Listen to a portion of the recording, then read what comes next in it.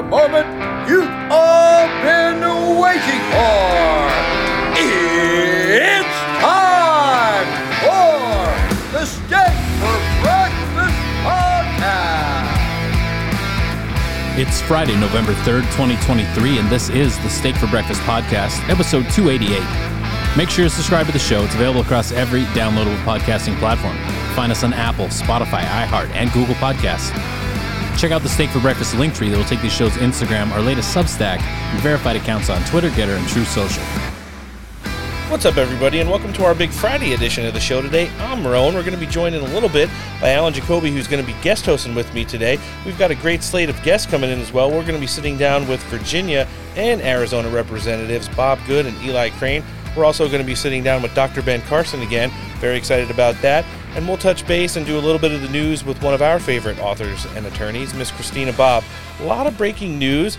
The battle in the House seems to be over amongst Republicans, but it's just in time to start things up with the Senate and sets up a showdown between Chuck Schumer and new Speaker Mike Johnson. We'll give you all the dirty details on that. President Trump rocked a campaign event down in Houston yesterday, flagged by some of his America First delegation of House representatives like Wesley Hunt, and the Biden regime's scrambling to put out more fires. Imagine that, as James Comer and the investigative committee there on the Biden impeachment inquiries really start to heat up, as we're starting to see just how 10% for the big guy went down.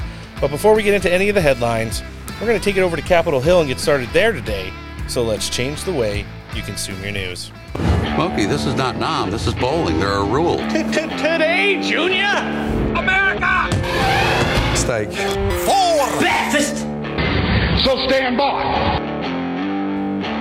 All right, everybody, welcome to our Big Friday edition of the Steak for Breakfast Podcast. Today, I'm Roan. Alan Jacoby is going to be joining me to do the guest hosting duties a little bit later. If you're a first-time listener, welcome to the show. If you're a long-time listener, of course, welcome back to America's fastest-growing political podcast. And getting things started today, we're up on Capitol Hill with the congressman representing Virginia's 5th Congressional District. Of course, that means Congressman Bob Good is back with us. Welcome.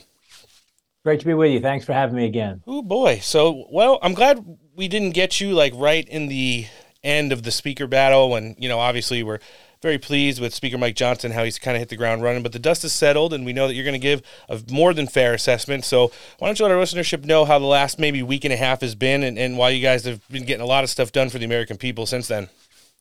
Well, I will honestly give credit where it is due. The hand of God was on the process. We did our best to kind of screw this up. Just kidding there. We were obviously incapable of making this decision for the country. No one person could choose the speaker. But I will tell you that a year ago, when we were first contemplating challenging then leader McCarthy, prospective Speaker McCarthy, we wanted someone like Mike Johnson. It wouldn't be accurate or honest to say, hey, we were targeting him all along. But he was one of those people that we talked about, that we felt like was the humble servant leader, was a person who was a genuine conservative, who had the respect and the stature, the credibility within the conference, and who was just trusted and respected from a integrity standpoint. You think about what you want most in a leader. You want somebody who's honest, somebody you can trust, and who hasn't been seeking this all of his life. He's a humble servant leader that truly answered the call. So as we work through the process, and I know you've had my friend Eli Crane on, as he and our colleagues, as we work through the process after the motion to vacate to select a speaker, we had to work through, of course, at first kind of the next in line or the second person in line. And we wanted to really have a contest for speaker, to have sort of the first almost national speaker election where the people's representatives were hearing from their constituents. They were in our ear saying, hey, we want this person, we don't want that person. And we were out in front of the whole country voting on the House floor, going into conference, getting reports back out on the different candidates. And there was, about 15 candidates or so that threw their hat in the ring as we worked through it. And we're just really thankful that we ended on Mike Johnson. It was a great day when he was unanimously voted out of the conference, when he was unanimously voted on the House floor. I think the Republican conference, 221 of us, are more united. The tough things you go through in life are not the things you want to repeat. They're not the things that you enjoy. but they're things that are valuable to you because they stretch you, they grow you, they make you stronger. You're better for having went through it. And we are, as a Republican conference, we are as a House majority, we are as an entire Congress, and the American people are better off for what we went through. And you'll have members tell you across the ideological spectrum within the Republican Party, we are more united, more optimistic, more hopeful than we've been, and they'll tell me in decades, and I've just been there for 3 years, but I've had members who've been there 20 years tell me that very same thing. Yeah, that's pretty wild, and when you see the people that were very reluctant to, be either participating in the change or what change might look like coming out of that, changing of the power for the speaker gavel. You've seen some of the long-standing House representatives say that they're not going to run for re-election in the last week, and I think it opens up the doors to a lot of things, definitely padding the stats, hopefully, in the upcoming 2024 election when you talk about getting more America First people into the House of Representatives who are going to vote on behalf of their constituents instead of getting all angry when their constituents email and call them all the time because they're not doing that. I think that's right. It just says a lot for the process, and I have to give credit where credit's due. I know you do a lot of events outside of Congress with Florida Representative Matt Gaetz. He's been on the show a couple of times. We love having him on as well, but he was going on X, formerly Twitter, and doing a lot of hey, I just want to let you guys know, I know we got Jim Jordan and Byron Donalds and all these good people running. Keep Mike Johnson's name in the back pocket right here. It's something that a couple weeks down the road you might be thanking us for, and lo and behold, it kind of worked out. So now let's move on to some of the work that the American people definitely want to see the House of Representatives getting to. I think the big three right now is how the funding is going to be, served up. Obviously, you guys passed the Israeli aid funding last night, taking money from the ones that was already being divvied up for the IRS. There's also Ukraine funding coming down the road and border security. How are you guys looking to address all of those in a satisfactory way when, and we'll get to the border security one last because I want to ask you a follow-up question on that one already. But when you're talking about the international aid funding for places that are currently, incurring war, how do you guys look to tackle this in the most America First way possible? You cannot overstate the importance of what we did with Israel. A couple of really big things that happened there that are really unprecedented in recent years anyway. Number one, the president sends us, as you know, he says, hey, I want y'all to pass a $106 billion package. Hey, in order to support Israel, somehow that's got to be connected to Ukraine. It's got to be connected to some ill-defined humanitarian assistance, some disaster assistance. It's got to be, tied to billions of dollars more to not secure the border, billions of dollars more to help more illegals more quickly enter our country. And so you got to take $90 billion that has nothing to do with Israel in order to support Israel. So the first critically important thing that Speaker Johnson did, and we did it together, of course, but he is a leader, was we separated out the $14 billion. As you know, one of the many things wrong with Congress and how we operate, how we get to $33 trillion in debt, is you put all this stuff together and you got to vote for the parts you don't like in order to get the little part that you do like, and you hold one part hostage. In order to get that, you got to choke down this other stuff that's bad. So frankly, just separating it was a big deal, but that wasn't enough. Secondly, we required that it have pay-fors, that it have offsets, that it have cuts, which doesn't happen with supplemental emergency type spending. Oh, you just add that on. We just tack that on. And this is so political that you're making this partisan because you don't want to borrow from our kids and our grandkids and further exacerbate our unsustainable debt situation to do something that most of us wanted to do, which is support Israel. So that was a big deal to make it pay for. And then thirdly, because we did that, and because we tied it to where an indefensible position for the Democrats to defend, no, we can't support Israel because it means we have to cut spending for the IRS. As you know, as you noted, last year, Biden plussing up $80 billion for the IRS to hire 87,000 more agents to harass, threaten, intimidate more Americans, to extort more of our tax money, to go after us, treat us all like tax cheats. That's an unsustainable position for the Democrats to defend that. And that's why it became a bipartisan bill when 12 Democrats joined almost all Republicans in voting for it. And I think that puts tremendous pressure on the Senate to have to pass it, even though they don't want to, because it's bipartisan now. And while the president has threatened to veto it, I think he'll have to sign it if it comes through the Senate. So just having that practice, that muscle memory for future spending that comes to us, that we're not going to package together stuff that doesn't have to do with one another, try to buy votes or force votes that way. We ought to all have standalone votes on every issue so our constituents and the American people can see where we stand, where we don't hide a Ukraine vote oh, I had to vote for Ukraine because I like Israel.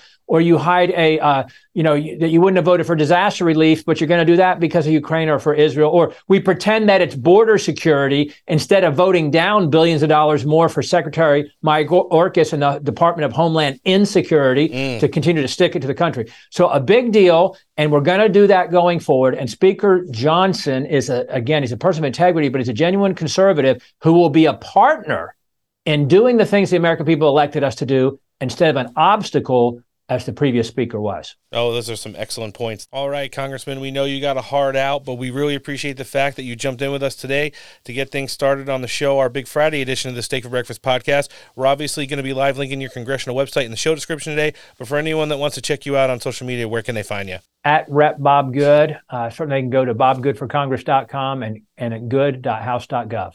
Just to follow up, you stressed the need to be able to pay for the Israel funding. As you know, President Biden has issued a veto threat on this bill. Would you consider putting a bill on the floor that includes funding for Israel but does not have spending cuts, or is that a non-starter? No, listen, we are in dire straits as a nation, and if you talk to leaders at the Joint Chiefs of Staff, the Pentagon, sometimes even in recent years under oath, they've testified before the House Armed Services Committee, where I served until last week. If you ask them what the greatest threat is to our national security, you would expect, most people expect they'd say China, Russia, Iran, terrorism. They say it's the national debt. We have to address it. We have obligations and we have commitments, and we want to protect and help and assist our friend Israel, but we have to keep our own house in order as well. And I think people at home, I think the American people understand that. At home, you have to balance your budget. At home, you have to make tough decisions. And Washington should run the same way. And so we are here to change the environment, to change the paradigm, the way Washington thinks. If we continue on the trajectory we're on, it's going to hurt our country terribly, and it's going to hurt hardworking Americans even more, seniors and the rest. So we have to, while we take care of obligations, we've got to do it in a responsible manner. So I made this very clear to the president, myself, in our cordial meeting that we had. I've made it very clear to our colleagues, House Republicans. Senate Republicans. I spoke at their luncheon yesterday. To every cabinet official I've spoken to, all the way down the line, that we're going to do this in a responsible manner, and that's a very important principle for us. Well, I like the way that Mike Johnson's hit the ground running, much like our show today. I'm Roan. Noah's still out of the office. He's got, advanced forklift training or whatever it is he does when he's summoned to do so. But joining us is the CEO of the Patriot Cigar Company, also the host of MAGA Mornings on Rumble. Mr. Alan Jacoby's in to do the news with us today as well. Alan, welcome. Hello, everybody. Hello, Roan. Thanks for having me. How's things going in Cigarland? Things in Cigarland are going well. Selling out. Great Patriot supporters out there. It is going great. Use promo code STEAK for 25% off mypatriotcigars.com. We'll start it right off. I like that, and I like the free selfless plug as well. All it does is help out Alan grow his business, which is exploding as far as I'm concerned. Not like exploding cigars, but exploding in general. No, we're glad to have you today, Alan. You hear Speaker Johnson and the way he's kind of navigated through these issues that previous speakers have had due to backroom dealings and influences from lobby groups, and it sounds like he's going to be kind of no nonsense about it when it comes to the federal budget. What do you think? Agreed. And I'm all about the single spending bills and just gutting everything and making the members of Congress vote on the hard issues and not just bunch everything together in these large spending bills. But of course, the Biden regime does not want that. No, they certainly don't. Well, it's sad because even Senate Republicans don't want it as well. I do have to give a couple tidbits here. Chuck Schumer, we'll get to him in a second. But before that press conference yesterday, Speaker Johnson had a closed-door private meeting for nearly an hour with Senate Minority Leader Mitch McConnell. And, from some of the reports that have come out from congressional staffers, they're saying that McConnell kept quiet when Speaker Johnson met with Senate Republicans and had no combining Ukraine-Israel funding together. But McConnell had his own private 45-minute meeting with new speaker right before that, according to a person familiar. So it sounded like regardless of what they talked to behind closed doors, Speaker Johnson came out and said, well, this is what I told you I was going to do, and surprise, I'm doing it. I like that he's doing what he is saying. And again, listen, he can be held accountable too. I say let him cook, and it's early on, but I'm liking things that are happening so far. It's good that you mentioned cooking because that's exactly what Chuck Schumer was doing yesterday. Following his press conference, Chuck Schumer issued a statement via his personal X, formerly Twitter account, and this is what it says. Let me be clear. The Senate will not take up the House GOP's deeply flawed proposal. Instead, we will work our own bipartisan emergency aid package that includes funding for aid to Israel, Ukraine, humanitarian aid, including to and for Gaza, and competition with the Chinese government, whatever that means. So they're just going to keep passing the ball to each other until one of them takes a knee to the other and figures out how they're going to do all of this funding? Mm-hmm. Another outlet that was reporting on the situation said yesterday that Speaker Johnson's aid package is DOA in the Senate. That's 100% not true. This person would go on to allude and say that he could have jammed the Senate, but he didn't. The senators are skeptical of a clear January 5th CR as well.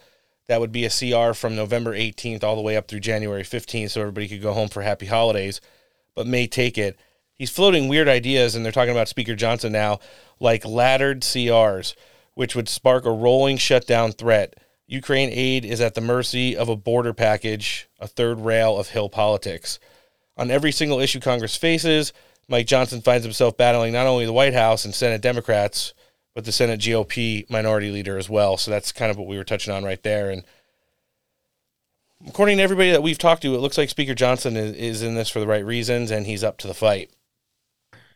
I think so. They got to get this spending figured out. On a personal level, I just wish we weren't giving anybody any money, but it's just not going to happen. Israel will get funded. Ukraine, I want accountability on the money we've already sent there. I want accountability on the assets we've already sent there, the weapons, everything. And I just don't feel confident that we will ever get it. And it's a shame because the American people deserve that transparency. And it just goes to show again, the Biden regime is not about transparency. Over and over again, they show that. Well, where do we go from here? Where are we getting this money from? Where are we cutting from? It's a mess. Well, the bill that was passed yesterday for Israeli aid included the votes of 12 Democrats, which makes it technically bipartisan. Also puts pressure on Senate Democrats to get that aid out to Israel as well, and does include the fine print, which says the exact amount of money, $14.6 billion, that is going to be sent to Israel will be taken away from the money that was funded for the IRS next year. I saw that Speaker Johnson was on with Larry Kudlow this morning, and wanted to play a little bit of an update almost in real time. Let's check it out. And even Mayorkas of DHS virtually agreed that potential terrorists are crossing the border. Chinese nationalists are crossing the border, as well as all the illegals in the catch and release. I would think we need a full national conversation about that and a total change in policy. Yeah, and of course, Larry, all of that was completely foreseeable. When they opened up the border under Mayorkas' direction and President Biden himself, they allowed for this serious situation that we have. And now the FBI has said, Director Wray said just a few days ago, that they suspect there might even be terrorist cells they're setting up and planning, only God knows, against American citizens. So we're to be on alert. Well, yeah, of course, when you keep the border open and you allow dangerous people to come in, you open yourselves up for that kind of chaos. We've been working with everything we have for the last nearly 3 years to get that border closed and secured, and they've ignored us until now. We're going to force the issue, and I think the American people want us to do that. And I think they want him to as well. And, what he's alluding to there is the fact that Joe Biden wants to tie things like Hawaii aid and Israel funding and stuff for the Ukraine all into one package, where Speaker Johnson has now decoupled those. And what he's going to do is send Israel standalone, defund $14 billion from the IRS, have a new package all set up for Ukraine, and attach border security to it. So he's going to kind of play the Uno reverse card on Joe Biden and make, people in the Senate either completely reject it or vote on it, and so you get some receipts. So I think it's a pretty good angle that he's taken as far as that goes. I do too. I like that the border security attached to the Ukraine aid to force them a little bit that they want to secure our border. I would hope that in that bill there is also some, provisions on again, accountability and inspector general audits, of an audit of every cent that we're sending to Ukraine. And I'm fine with doing that with the border money as well. They should do it with every cent that is spent. And just as we're on here, Donald Trump put a truth out earlier in reference to the southern border, literally said our country is under the highest level of threat ever, which is true with the southern border and all of the nationals and terrorist cells that are pouring into this country, settling anywhere they want and moving about anywhere they want. Yep. And yet all the DOJ and FBI and the Biden regime tied together want to do is go after Donald Trump, and his family. Well, of course. Important things, right? Priorities. Yes. Priorities. We'll be touching on Donald Trump's big rally down in Houston yesterday in our next segment. And just want to remind everybody, we have Arizona Congressman Eli Crane coming in just a bit. Before they voted and passed on the resolution to fund the Israel side of the conflict there, John Kirby was asked in the White House press poll yesterday just exactly what the White House's position would be on a standalone bill. Obviously, that's changed, but let's hear his response. Thanks, Kirby. The Vice President was over in London and said that if Israel and Ukraine aid were bifurcated, that the President would veto it. You over the last couple of days have explained that you would veto something with offsets, especially involving the IRS. But I wanted to be clear, if the President was presented with a clean Israel funding bill without Ukraine, he would veto that as well. The President believes that the supplemental requests that we submitted contains 4 really critical national security urgent needs. Israel, Ukraine, our Indo-Pacific resourcing, particularly when it comes to manufacturing of submarines, and of course border security. All 4 are important. And the whole idea of an urgent supplemental is you're submitting what you think are urgent requests, and the President wants to see all of them honored, all of them acted on by Congress, all of them together. We wouldn't have submitted it that way if we didn't believe that they all weren't important and should be acted on together.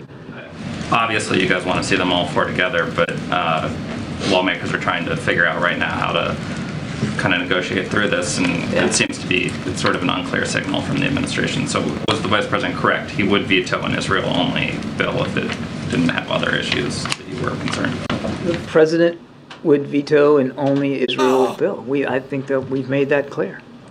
And again, ridiculous. Yeah, that stance obviously is changing in real time, as I'm sure John Kirby and the Biden White House didn't expect 12 Democrats to vote for that Israeli aid with defunding the IRS attached to it. But here we are. Now it's, a lot of talking points before the vote happened yesterday, and now it's been relatively quiet up on Capitol Hill, where today is a travel day after they're out of meetings and stuff like that. A lot of people are going to be going home in district for the weekend. So, that's kind of the update on the House. I think having 2 congressmen in on back ends to start the show today is a great way to kind of get all-encompassing of it. But I do want to kind of move to the upper chamber and talk about something that we've been focused on for the last, week or so here and through its entirety over the last couple months in the U.S. Senate, and that's what's been going on with Alabama Senator Tommy Tuberville. We had him on the show on Tuesday. I thought it was a great segment. He kind of went through the whole, what his process was for holding the line on his pro-life values, and we can't commend him enough for being someone who actually campaigned on something that he believed in real life and decided to hold the line on once he got to the U.S. Senate. And the fact of the matter is that when you look at the unconstitutional nature that Joe Biden changed these policies, which were technically law, and that was via memo, as Senator Tuberville explained, it leads those to believe, that he's in the wrong for not approving these military promotions, that he's hurting military readiness and strategic readiness and all this other bullshit. But it's nothing further from the case. The people that this affects are not out in the field. They're behind desks.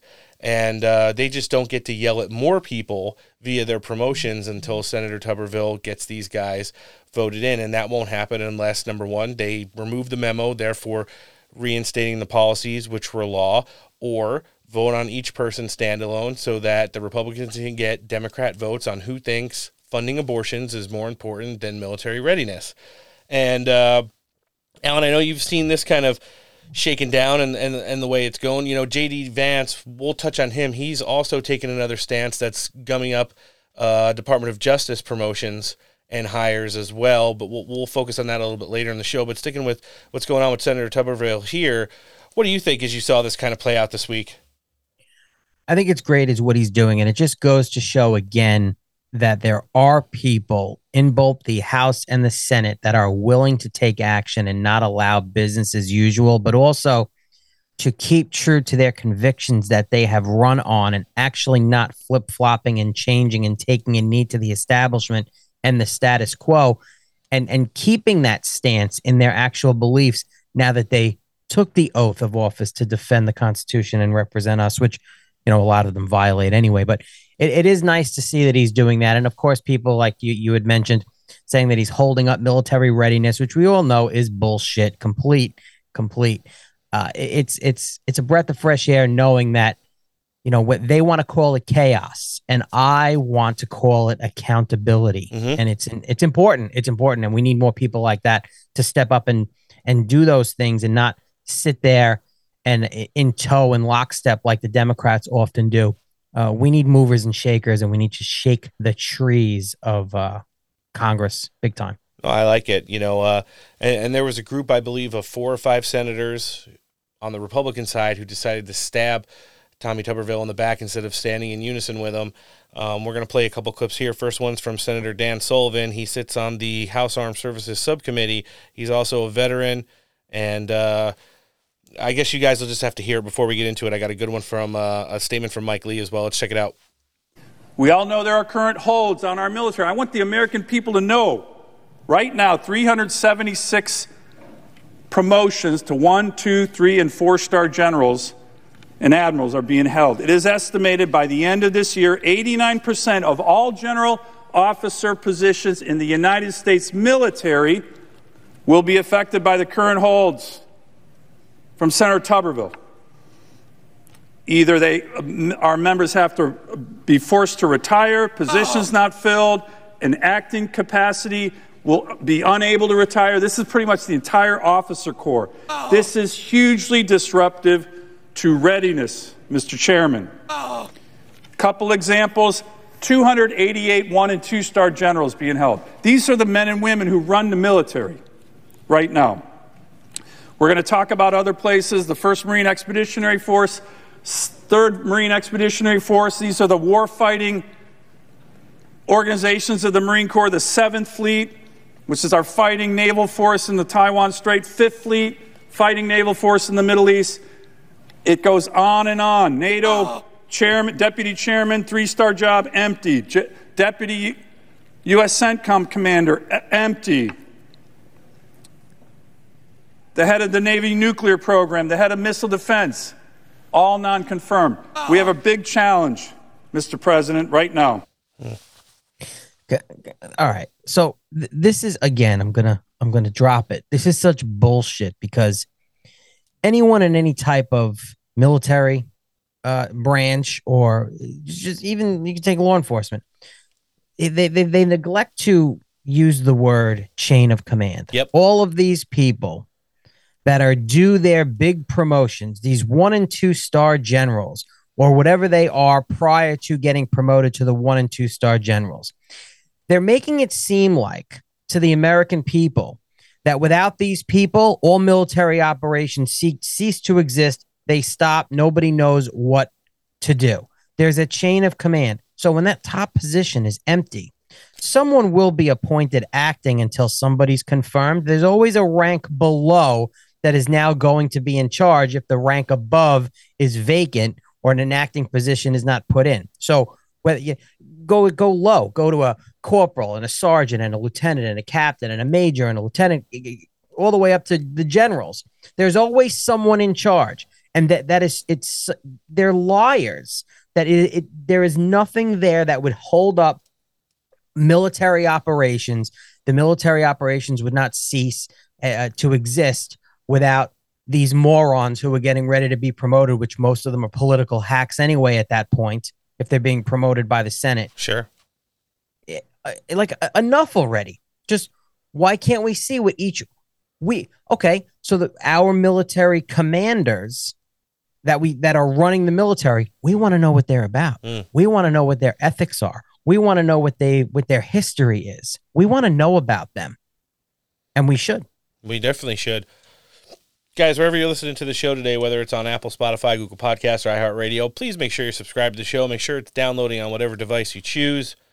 It helps us out in the top 100. Obviously, rate the show 5 stars and leave a review. Then social media is Twitter, Getter, Truth Social, and Instagram.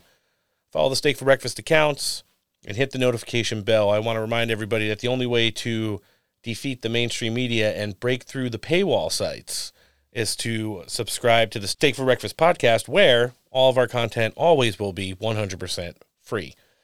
I saw a statement from Mike Lee yesterday on X, formerly Twitter, and this is how it reads. Senator Tommy Tuberville is not the problem.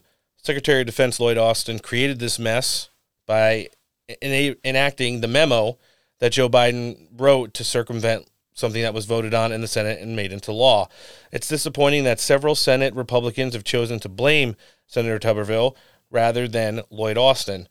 Even more disappointing, some of them leaked staff emails or aired publicly private conversations between them. So, it's just really disgusting to see that some of these people, but then when you look at the ones, Senator Mitt Romney, and then who we're going to hear from in just a sec here, the real life Mr. Garrison, South Carolina Senator Lindsey Graham. Let's hear what he had to say. Pentagon has issued a legal opinion I disagree with, saying this doesn't violate the Hyde Amendment. I disagree with it. Here's what's going to happen. You've just denied this lady a promotion. You did that. All of us are ready to promote her because she deserves to be promoted. She had nothing to do with this policy. Let me say it again. Everybody in this body could find an issue with any administration they don't agree with. And what we're going to do is open up Pandora's box. Today is abortion policy. If we take back the White House, we'll go back to the Mexico City policy, limiting dollars to be given to overseas entities that are engaged in the abortion business. Some pro-choice people don't like that. What would happen if they put a hold on all the officers because they don't agree with the Republican administration? There's a reason this has not been done this way for a couple hundred years. No matter where you believe it or not, Senator Tuberville, this is doing great damage to our military. I don't say that lightly. I've been trying to work with you for 9 months. Folks, if this keeps going, people are going to leave. Let me tell you how the system works. You have 18 months, I think, from the time you're promoted to pin on. And if you don't make that gate, your time and grade up or out rule kicks in. There's some people that are waiting to be promoted that if they don't get promoted soon, they're going to be out of the military. Now, how does that help anybody if they're qualified? There's not one senator in here that could not find a reason to object to an administration policy. And obviously, after hearing that, who was the mastermind behind this public display of backstabbingness. It's just really sad to see, and it's pretty funny. After the Roe v. Wade and Dobbs case were overturned by the U.S. Supreme Court, you had Lindsey Graham going on every television channel that would take him, talking for a nationwide abortion. What kind of moron is ban. this? You literally give it back to the states, and now you want a federal abortion ban. Like, what's wrong with this guy? And now he's stumping for the military-industrial complex, saying like, "My dollars are getting affected here." Come on, Senator Tuberville, move it along. It's unbelievable. Lady G, the same guy. He wants to go bomb Iranian oil fields. They should take all of the transgenders and draft them and put Lady G in like a pink general suit and go have them charge into the Iranian oil fields as the furry force. This guy's a joke. Yeah, and he thinks people, no longer have memories. And listen, for as bad as he's publicly booed, especially when he shows up on stage with President Trump, I would not be trying to play both sides of the coin like he's playing now. But again, his probably stock portfolio is so robust, he doesn't even care. All he's got is Mr. Garrison bucks there. I was just going to say, because you mentioned about people forgetting and he gets booed. I think Donald Trump now trolls Lindsey Graham so hard that he purposely says good things about Lindsey Graham at rallies and events so he can hear the people boo Lindsey Graham. And I think he loves that. As soon as he boos, he says, well, I got to bring him along for the Democrat voters. So, which is even worse. I know. It's just funny to hear. We got one more before we jump in with Arizona Representative Eli Crane. We talked about it on our Tuesday edition of the show. Obviously, CNN broke with a hit piece on Senator Tuberville a day before you saw the 5 Senate Republicans come out and backstab him. And this was saying that the acting commandant of the U.S. Marines suffered a heart attack, and they essentially blamed his desk job and all of his personal life choices on Senator Tuberville for not promoting him. He was caught outside of the Senate chamber yesterday after all of this bullshit had gone down, and again, after Senate Republicans huddled trying to find some kind of a way around this issue. And after having him on the show on Tuesday, I know he doesn't give a shit what people think or say about him, because he's doing exactly what his constituents from Alabama sent him up to the Hill to do. Let's hear Coach Tuberville. People are doing multiple jobs. Some of these military personnel, even the Marine Corps commandant, was doing 2 jobs. Why aren't you?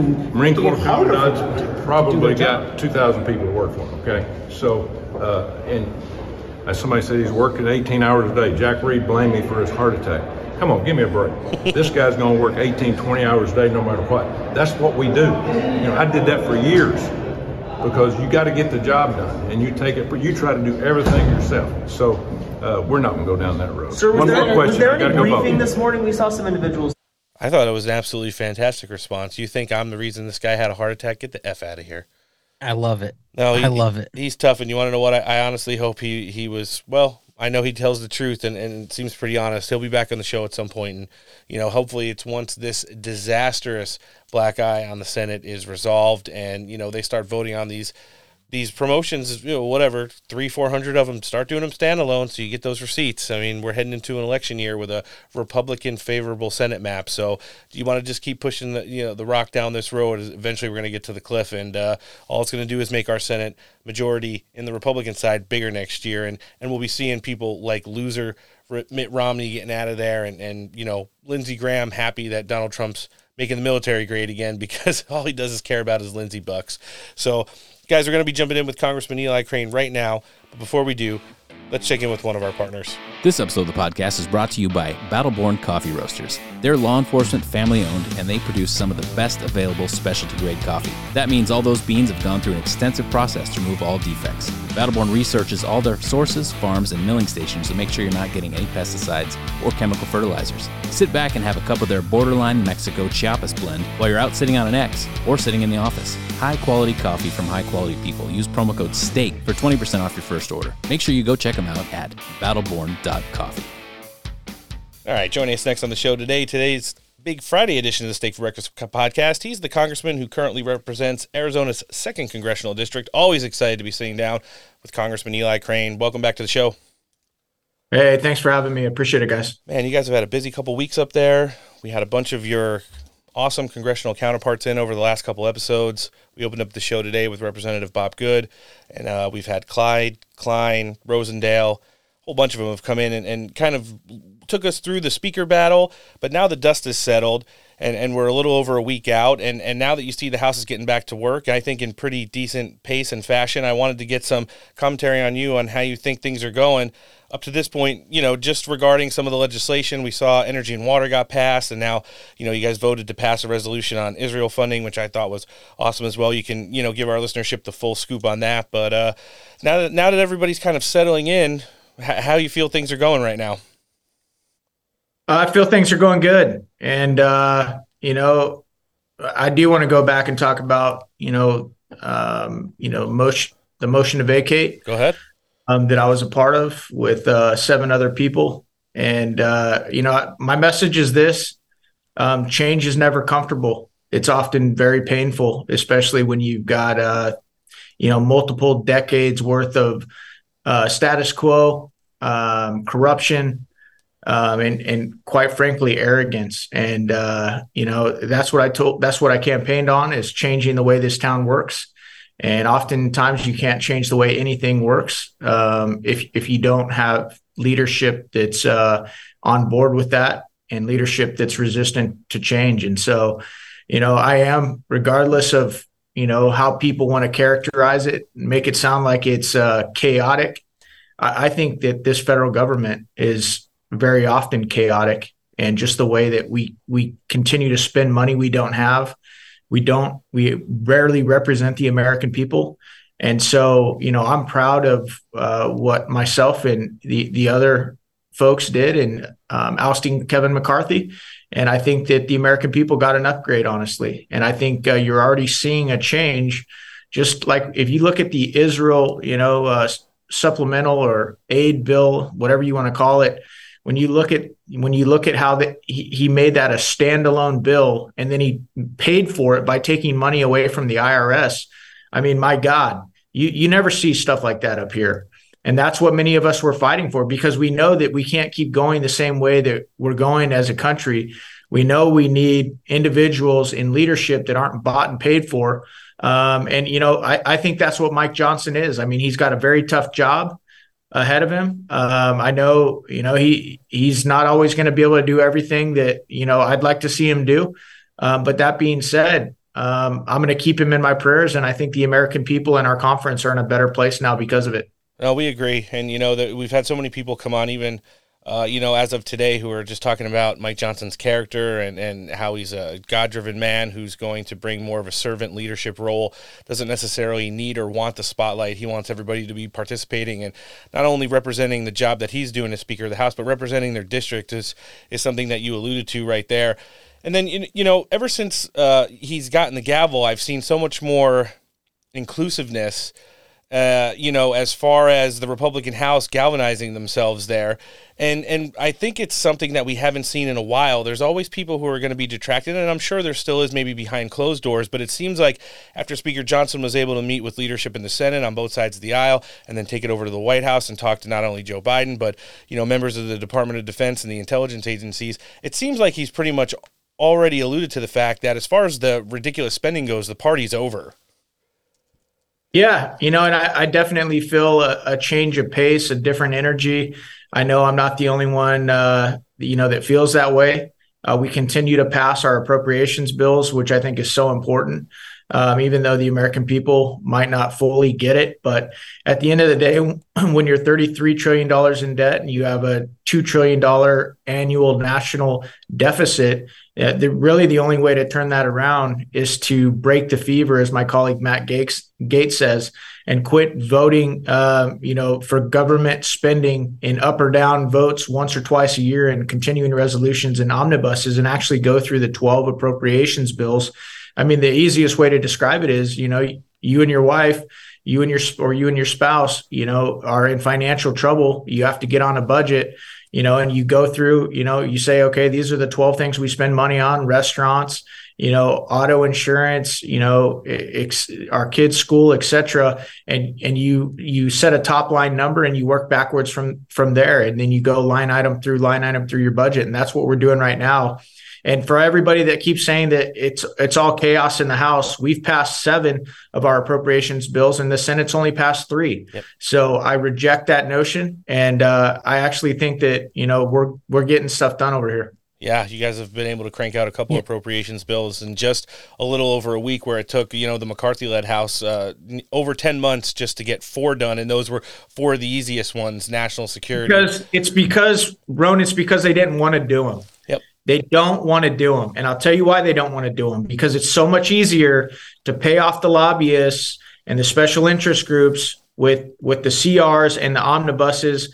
And quite frankly, it makes it easier for a lot of establishment Republicans to go back to their district and not have to take any of these tough votes. And they can say, oh, yeah, I know you're upset that I voted for that, that woke and weaponized, amendment or whatever it was. But it was in an omnibus where we funded our troops. So I had to vote for it. Right now, the way that we're breaking these things up, actually doing the appropriations bills, and each one of them probably has 60 or 70 amendments that we're voting on. The American people and the constituents back home get to see where their representatives are voting on these individual specific amendments and issues. And I think it's great as far as from a transparency standpoint, and the American people now get to see where their representatives stand. I think it's a great thing. Yeah, it certainly is. Alan, were you going to add something there? Just that, as speaking as an American voter, and going back to the congressman's point about being one of the 8 members that the motion to vacate, it needed to be done because people like me, and I think I speak for a lot of the American people, we're tired of business as usual, and we need action, and we needed the House broken up. And you mentioned chaos. There's good chaos and bad chaos. Sure. And I think when they're all talking about the chaos of the motion to vacate and the Republican House and chaos, to me, it's good chaos, because with chaos, it brings accountability to these things. And what you're doing in breaking up these bills and making people vote on the hard issues and showing what they're really made of with, who's establishment and who's not, it's really important. For that, I'll say, and you don't represent me, Congressman, I thank you for that as an American voter, because it needed to be done, and you guys did it. Yeah, no, I appreciate it, brother. And we hear you guys. It's something that we talk about all the time. And here's the other thing that motion to vacate does. It sets a precedent. Yep. It sets a precedent for the next leader and the next leader and the next leader, because that had never been done before. And now all of these speakers and whoever steps into that role knows that, there is a precedent for this. It has been done before. And, for the current speakers and others, many of the folks that participated in that motion to vacate are still here, and we're still watching. And though we're all excited about Speaker Johnson, just because the speaker changed, our principles don't change.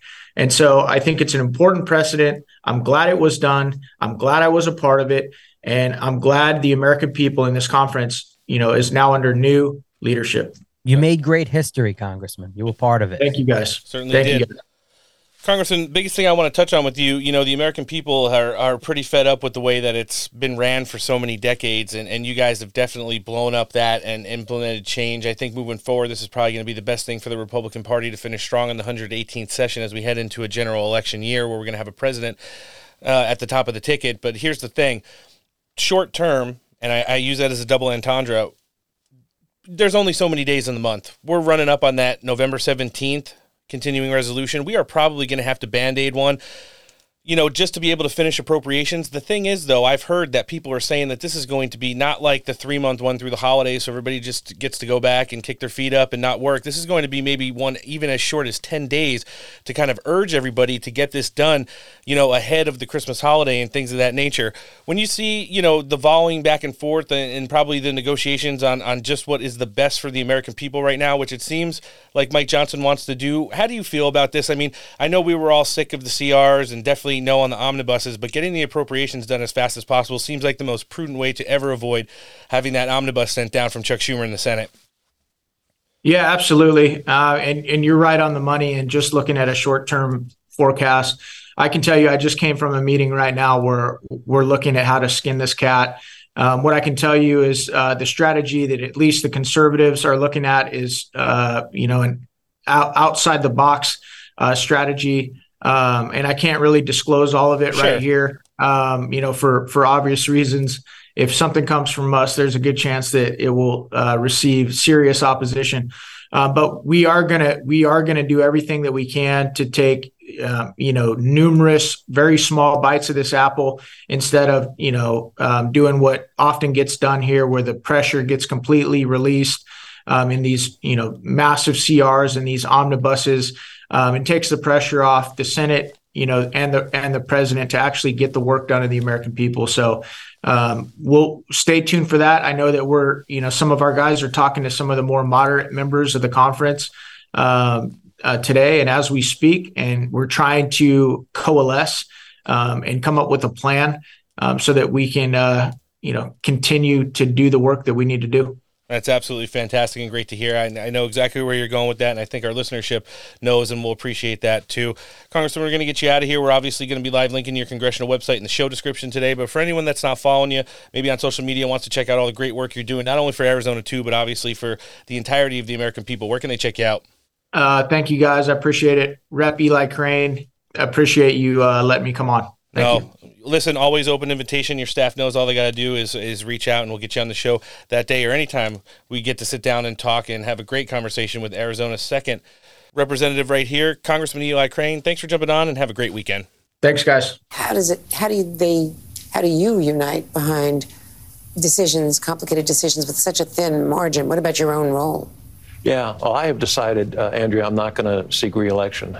You too? Yeah. I am joining Kay and probably some others in the near future, but I've decided that it is time for me to do some other things. I'm always have been disappointed with our inability in Congress to deal with major issues, and I'm also disappointed that the Republican Party continues to, rely on this lie that the 2020 election was stolen and rely on the January 6th narrative and the political prisoners from January 6th and other things. If we're going to solve difficult problems, we've got to deal with some very unpleasant truths or lies and make sure that we project to the public what the truth is. Well, all right, jumping back into the news now.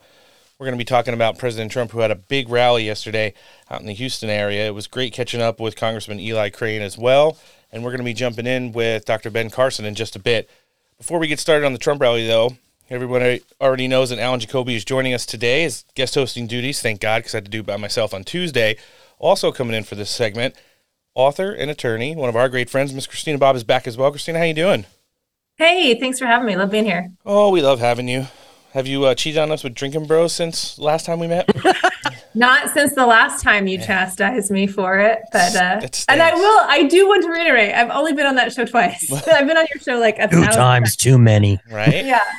Man, but I do like them. You would like them too. I'm just saying. No, I'm not saying I don't listen to them occasionally when they have a good guest on. I did listen to both of your podcasts, but we're very sensitive here, and we can't take it. So don't ever make fun of us or hurt our feelings. Not you, just in general.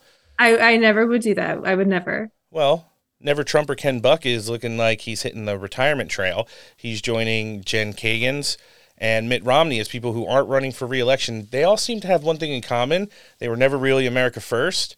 They never really lined up with Donald Trump ideologically. And I think Congress is going to be a whole lot better without him. What do you think, Christina? I think it's going to be a whole lot better without him. And the thing that I love about your clip that you just played, and they all say this, is they're like, oh, I'm not running for re-election because I have such high moral standards and the American people have stooped so low and the Republicans have stooped so low. No, in reality, the American people have gotten involved. We recognize you're not representing us or our values, and we want you out. So the reason you're not running for re-election is because you would get absolutely spanked in the primary. So, of course they have to feign like they're better than everybody else or whatever. But of course, we're better off without them. So I'm happy to see it. Very happy to see it. Yeah, and President Trump has had a couple of, I'm sure, which will be more online goodbyes for Representative Buck. Is right.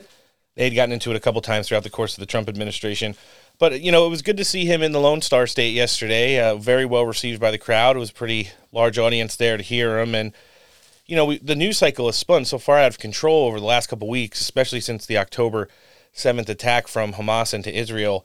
The mainstream media really can't pick what narrative. First, it's like, oh, this is the worst thing that's ever happened. I'm talking about like modern-day 9/11 in regards to the attack on Israel. And then all of a sudden, they're starting to circle around and, cover for all the anti-Semitic protesters across the countries and at major universities. It's like, oh, we all have footings in here, so we can't really talk bad about them. We'll just make it seem like they're peaceful protesters as well, when that's anything but the case. It's just pure hate. And, now you have these bills that are no longer being ignored by the mainstream press, getting up through the House and heading to the Senate, setting off a pretty big showdown with Speaker Johnson and Chuck Schumer and Joe Biden in the White House. So a lot of news happening, and Donald Trump seemed to bring great commentary on just about everything and how it's related to his campaign on the trail yesterday. First thing he obviously wanted to touch on was Joe Biden's failed foreign policy and how they've empowered Iran, getting back to Obama-era policy since Joe Biden's assumed the White House. Let's hear President Trump. When Trump handed over the reins, Iran couldn't be the big scourge of terror, which they are, because they had no money. And I told China, if you buy 1 barrel of oil, they were the biggest customer from Iran. You're not going to do any business with the United States. 1 barrel of oil, no more business with the United States. I told it to India. They all said, we're not going to take it. And I said, I'm going to tariff the hell out of your products that come in, if we even accept them, which we're going to try not to. Everybody canceled, and Iran had no money. They were broke. They would have had a deal with me, no nuclear weapon. They would have had a deal with me within 2 weeks after the election. It was easy. And then this total incompetent guy gets in. He immediately takes off all the sanctions. He takes over, and Iran now has much more than $100 billion. They were saying 100. They have much more than that, $100 billion. And it came to 4 when I said the $6 billion is nothing. They made the hostage deal 5 for 5. I said, well, that's better than they usually do, but the 5 for 5. You know, the Russia person that they got, he is the greatest arms dealer in history. You know that, right? He got for the basketball player that refused to stand up for the national anthem. They got the greatest arms dealer of all time. They call him the Merchant of Death. That's who we gave up. And so that's a tough trade. For me, that's a tough trade. But, you know, we gave 5 for 5, and then they said, let me give you the bad news, sir. What's the bad news? They also get $6 billion. $6 billion! I said, what that means is that they're going to go around capturing people all over the place, because I would never. I got 58 people back, and we never paid a dime. We never paid a dime. And from rough countries, including 5 from North Korea. You think that was easy? We never paid a dime. We never gave them anything. So it's the most important election of your lives, and I love your state. I'll always take care of your state. Go out and vote, and we're going to make America great again. So under the Trump administration, after they abandoned the Iran deal, which was implemented by all the people who are running our federal government right now, and while Joe Biden was vice president, Iran had gone down from, you know, being around a $50-60 billion a year international enterprise all the way down to like less than $5 billion. Donald Trump had literally, between abandoning the Iran deal and sanctions and other things, trading with their counterparts and stealing business away from them and bringing those, you know, business opportunities back to the United States where they belonged, had brought Iran to the heels of almost an internal revolution. And now we see they've already made over $70 billion in international revenue from oils and exports this year, in addition to all the money Joe Biden's given them. And they're now funding essentially like one of the biggest proxy wars on the planet, you know, giving everything to Hamas and Israel and getting ready to back Hezbollah in Lebanon. So it's one of those things where you could just see how bad the optics have been on this. I mean, Christine, you worked in the Department of Homeland Security. You saw, you know, how this all kind of ties into our border insecurity, which we're going to talk about in just a second as well. But, you know, when you see how, like, you could imagine how bad it could have been under Joe Biden, and it's honest to godly worse. It's worse because they're intentionally trying to destroy our country, and we're all supposed to go along and pretend like it's not happening. And to your earlier point about how they don't know how to even cover the stories anymore, it's because they're completely schizophrenic. Yeah. They want to call Donald Trump and Kari Lake and Marjorie Taylor Greene anti-Semitic, and yet they are promoting Hamas and people who are actually attacking Jews and the state of Israel. And yet they support attacks against people who are openly pro-Israel. They're completely schizophrenic. Their policies don't work. It was never about them working. It was just about having a, you know, nice, shiny, pretty ball, you know, thing in the media. And it's not working. And now it's deadly. I mean, people are dying because we're pretending to have good policies, whether they're foreign or domestic. And it just doesn't work. Donald Trump was a common sense solution president. His policies actually work, and he actually does want to save America. Yeah.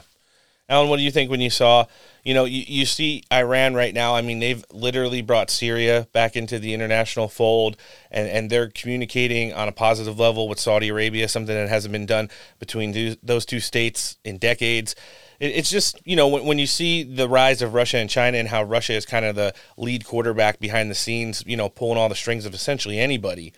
Now that they add Kim Jong-un has gone to Russia this year, and, you know, a large delegation from Iran was in Russia last week. So, you know, when you start to see this really heating up, and then all of our geopolitical foes kind of lining up on the sideline against us, it doesn't make for a recipe for success, I don't think, you know, to round out the end of Joe Biden's first term next year. No, and correct me if I'm wrong. I think I'm pretty right on this, that Iran has always been the world manipulators. Yep. They're very good at manipulating everyone, every nation, including us. So look at the Obama administration. Look at Joey Basement's regime now. The billions of dollars that we've sent them, and the terrorism that they have been funding. They hate America, but they're very good at manipulating us, and we allow it to happen. But who did they not manipulate? They did not manipulate Donald J. Trump when he was president. Didn't manipulate him at all. And here we're back to the manipulations, the enrichment of their government. I mean, who knows? Maybe they even have a nuclear weapon by now. They're openly talking about in Parliament how they want to annihilate, in their Parliament, they want to annihilate Israel by 2040, I believe. Yeah. That's openly what they want to do. I think you're exactly right, though, about them not manipulating Donald Trump. I think that's an important point to make. And I think the threat of Donald Trump coming back into office and taking over actually is what is preventing World War III at this moment. If Donald Trump wasn't in the picture, if he wasn't a viable American president, we'd probably already be in World War III because there's no one there to stop it. It is this uncertainty of whether Donald Trump is going to go back into the Oval Office that is preventing World War III at the moment. Agreed. Yeah, it is. And again, these conflicts that are happening all over the planet tie directly into our border insecurity. You know, there were many hearings this week. Alejandro Mayorkas and Christopher Wray got grilled in a Senate hearing earlier in the week where Alejandro Mayorkas could not confirm whether or not legitimate terrorists that they haven't apprehended have crossed our border. And, you know, to the over 1 million gotaways that have happened in the last couple of years. In addition, Christopher Wray said he wouldn't be shocked as the head of one of our largest intelligence agencies if a Hamas or Hezbollah-sponsored terrorist act happened within the United States soon. And then you have, you know, Anthony Blinken, who was grilled the next day, and he couldn't confirm whether or not all of this aid we're sending over to the Palestinians in Gaza every year isn't being used or wasn't used directly in attacks on Israel, including the October 7th one. So Donald Trump is going to hit it hard on the border. Let's hear this one. Did such a good job in the border that when I was running, and we got millions of more votes, so I'm not blaming the border for it. But I kept saying, I want to talk about the border. They say, nobody has any interest in the border, sir, because you've got that thing in such good shape. We had the lowest numbers in the history of our country, including drug numbers, including human trafficking, which is mostly in women, by the way. It's mostly in women. We had the lowest human trafficking numbers in recorded history. We had the lowest drug. We were down 18, 19, 20%. Which frankly is good, but it's not nearly good enough. But if you want to really make it down to nothing, give the death penalty to drug dealers. I just don't know if our country is, you know, every drug dealer kills on average 500 people and destroys many families. The death penalty to drug dealers would stop that, if it was meaningful, would stop that immediately. When I was in China, I said to President Xi, who I told you before COVID, I had a great relationship. We really liked each. I got along with all the tough ones, you know. The weak ones I didn't get along with. I don't know what the hell. There's a personality disorder, I guess, right? No, the tough ones I got along with all the tough ones. I better not bring up the names because then they'll say, he liked so-and-so or this one. But we stopped the nuclear war with North Korea, I can tell you that, because he was ready. He was ready. If you would have had crooked Hillary, or now I call her beautiful because I moved crooked over to Biden. But if you would have had Hillary Clinton, you would have had a nuclear war. If there was a way of extending Obama, which fortunately there wasn't, you would have had a nuclear war with North Korea. So what happens is the border was so good and so strong, I couldn't talk about it. And I'd talk about, ladies and gentlemen, the border, and they're going like falling asleep on me, right? Today they don't fall asleep. Today they give us standing ovations because we have to do it again. But we had the border to the lowest point. I couldn't talk about it. You know, and it's just starting to come out into the news cycle. But over the course of the last week, I was reading on X, formerly Twitter, this morning, that the highest ranking general in the Afghan army under the government that was propped up by the United States and his immediate surrogate, who's also a top-ranking general from Afghanistan, were both apprehended and found out while trying to claim fake asylum this week here in the United States. Does that surprise anybody? I mean, the story that I heard, you're actually going to think this is ridiculous. So they were completely processed, apparently. And of course, they lie about everything, all their biographical information.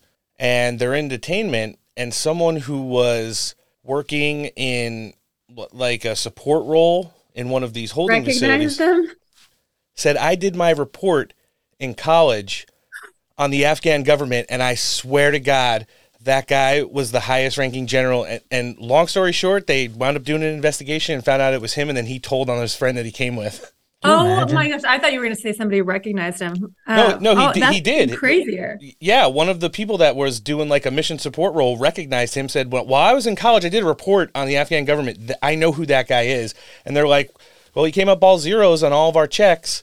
And they wound up doing a more thorough investigation and found out that it was this guy. So now he was coming in. He would have been released into the wind, and he was like the highest 4-star general in Afghanistan for like years.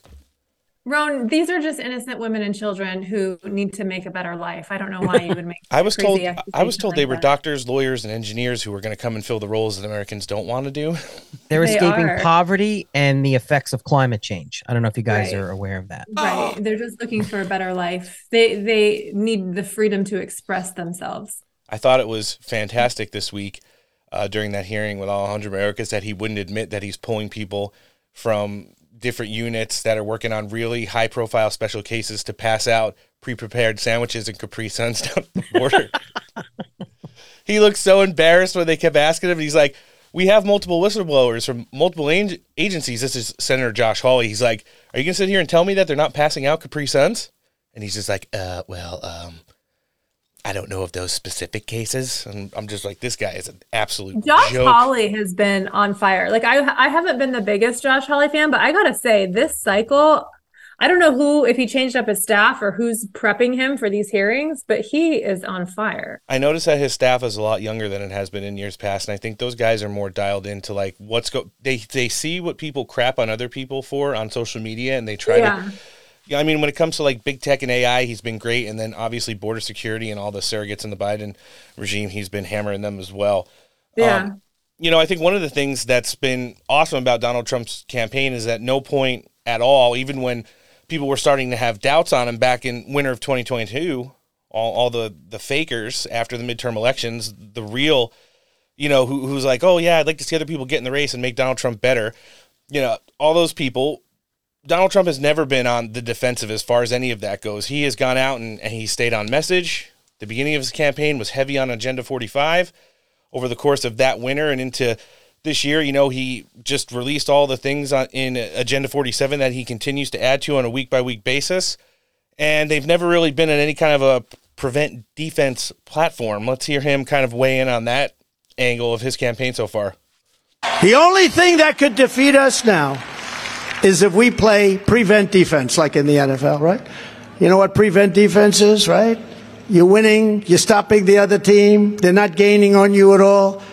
You only have to hold them one more time, they have 0 points one more time, and the coach says, let's go prevent.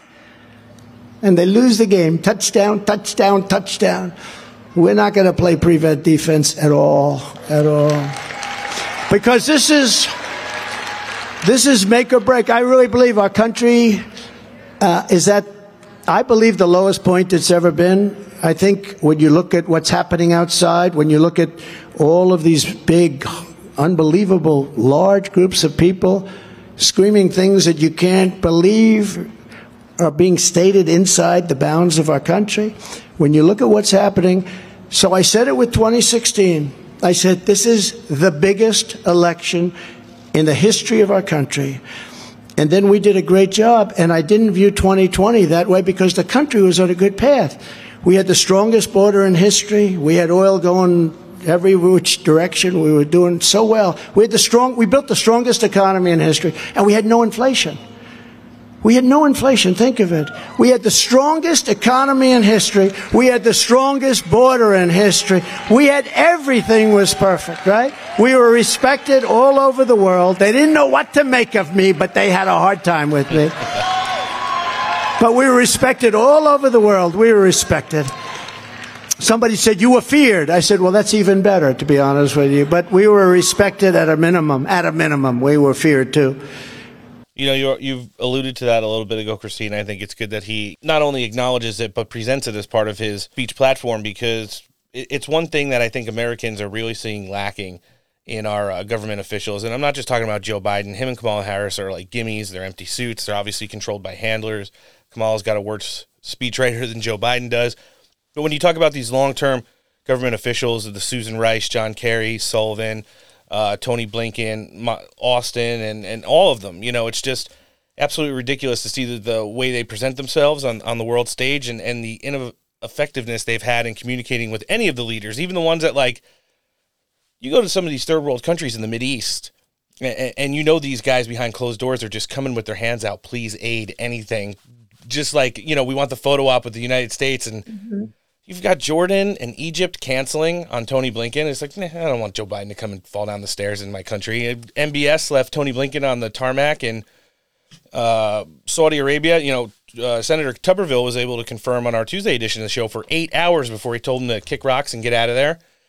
And then, you know, Joe Biden goes over there, and they've had a 9/11 level tragedy there in the last 30 days. And Joe Biden's like, yeah, we should definitely start talking about negotiations and ceasefires, when he sent $250 billion over to Ukraine to do the exact opposite. Right. It's hard for me. Obviously, I think we would all probably agree, without necessarily knowing the direct ties, that there are other forces at work than what are apparent in this country. Somebody's pulling strings, someone's manipulating the money, someone else is calling shots. It's not Joe Biden. What I haven't really made up my mind on yet, I'm not sure how I think about it, but the Blinkens and the Mayorkas and the Rays and all of those guys in the Merrick Garlands of this administration, are they aware of what's going on? Are they intentionally furthering the downfall of America? Do they have some stake in this? Or are they truly just power-hungry idiots who are willing to sacrifice our country for, you know, a couple years of their own fame and fortune? I don't know. I don't know if you have any thoughts on that, but, you know, not everybody in the Biden administration is complicit with this intentional takedown of the United States. It's hard to figure out who's who, you know? No, it's the truth. And when you look at some of the other players behind the scenes, Victoria Nuland, Valerie Jarrett, you've got like Lisa Monaco over the Department of, these people have been slithering their way through the government and now have moved themselves up to, like, they are 1A behind the cabinet level positions or, you know, Senate appointed positions in the United States. And they have longstanding track records of releasing disinformation through the media, causing color revolutions and affecting elections in countries all over the world, and are all directly tied to the Obamas, who are still the only family in the last 100 years to remain in the Washington, D.C. area for a majority of their time since leaving public office. You know, and they keep no logs there. All the mainstream media stays away from their house, so you can't see who's coming and going, but there's always cars coming and going. You know, and it's just one of those things where you have to take into consideration, these are, you know, some of the darkest actors that have ever graced our country with death and destruction, and now they've got someone who just can't fill the role of, like, pretend president at the head of this thing, and it's been a recipe for disaster. I do kind of want to stick in this thread real quick, though, before we segue to the end, because, you know, when he talked about playing prevent defense and just not taking his foot off the gas, one of the biggest things about it was, besides assigning some nicknames and you know, sharing some memes on his social media, President Trump hasn't given any kind of acknowledgement or notice to anyone in the fake primary field below him.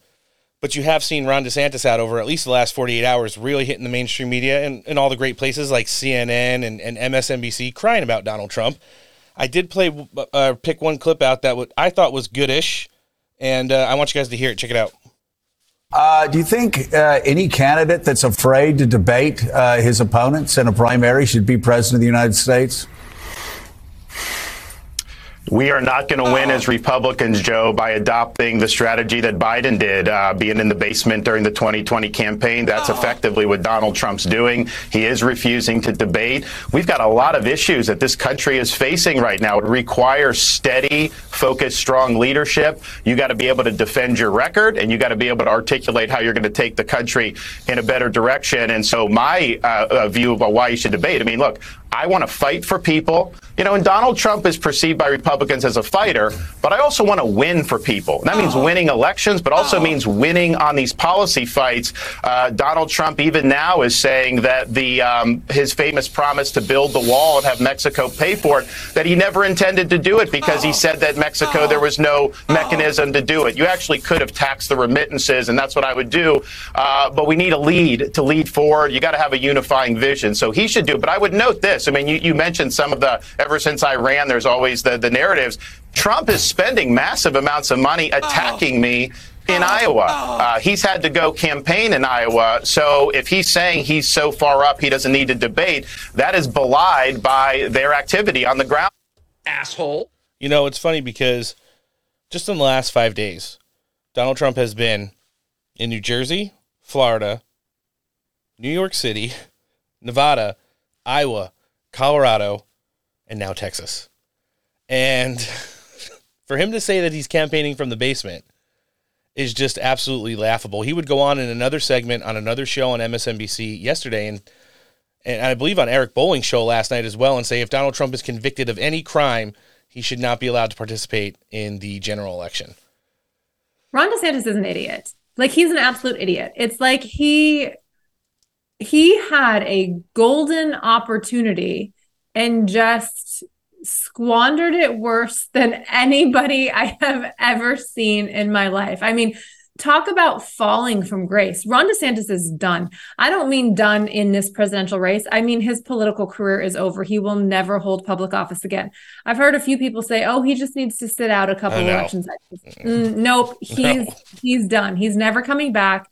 I hope he liked being a lawyer, because he's going to have to go back and hang his shingle up somewhere, because he ain't cutting it in politics. That's for sure. Alan, I know you're a huge fan of the Florida governor. Puss in Boots. No, he is like Christina just said. It's over for him.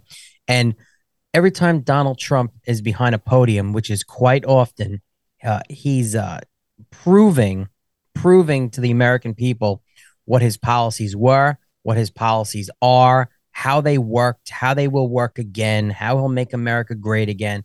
Why Ron DeSantis gets really bad advice from some really, really bad people.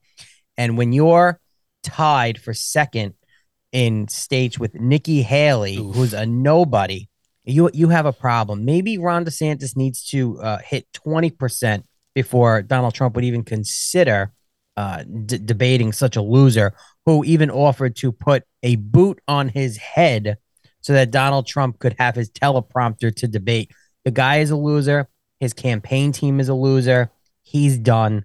And it's time for the RNC to grow some balls and to cancel all further debates and realize who the front runner truly is and who's going to be the Republican nominee. It's over. I think that's right. And you make some really good points. My favorite point you made was that Ron DeSantis, who is the current governor of Florida, which is a particularly relevant state given the border issues, given everything happening, Florida has risen, from the ashes of America to be a huge booming voice for conservatives. He is the governor of that state, and he is tied with Nikki Haley, who hasn't held office in over 8 years. Yep. I mean, that's not good. And you need, listen, you need Florida, a Florida win to become president of the United States. Yep. Yeah. Right. Am I right there? You need Florida. You don't get Florida, you don't win. And I think Trump is kicking his ass in Florida. Yeah. I mean, it's and I love how they want to say, oh, Trump is too scared to debate. No. It has nothing. You know how confident he is? He's holding his own speech at the same place and the same time as this, RNC sponsored debate in Miami. Trump is holding a rally in Miami at the same time as the GOP debate. And the press pool and the spin room at the Trump rally is already bigger than the RNCs. So this has nothing to do with being scared. This is I'm going to throw down and I'm going to outshine you, and there is nothing you can do about it. And that's exactly what's going to happen on Wednesday. Yeah, it certainly is. I mean, this should be the last debate, and then that counter-programming that Donald Trump, I'm assuming this is going to probably be the biggest rally of the campaign so far. That's a pretty spacious event location that they've picked. I think it's going to fare very well. I do want to play a little bit of the closeout right here. President Trump, get a little bit of that music as well. Let's check it out. So it's the most important election of your lives, and I love your state. I'll always take care of your state. Go out and vote, and we're going to make America great again. We're going to make it greater than ever before. Thank you very much. Thank you. Thank you. Thank you, Marilyn.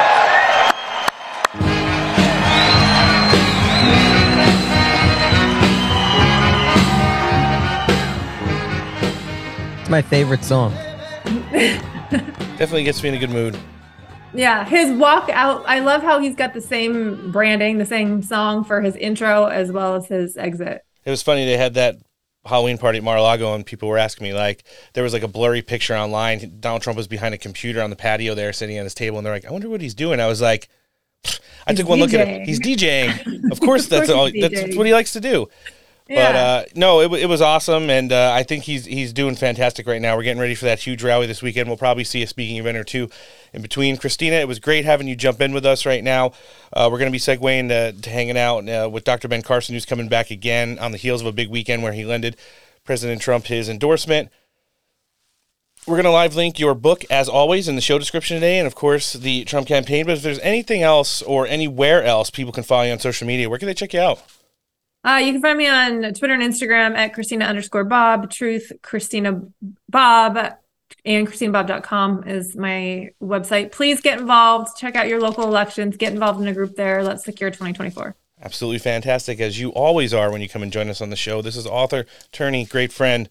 She doesn't really cheat on us. She loves us the most. Miss Christina Bob, thanks for joining us on the show.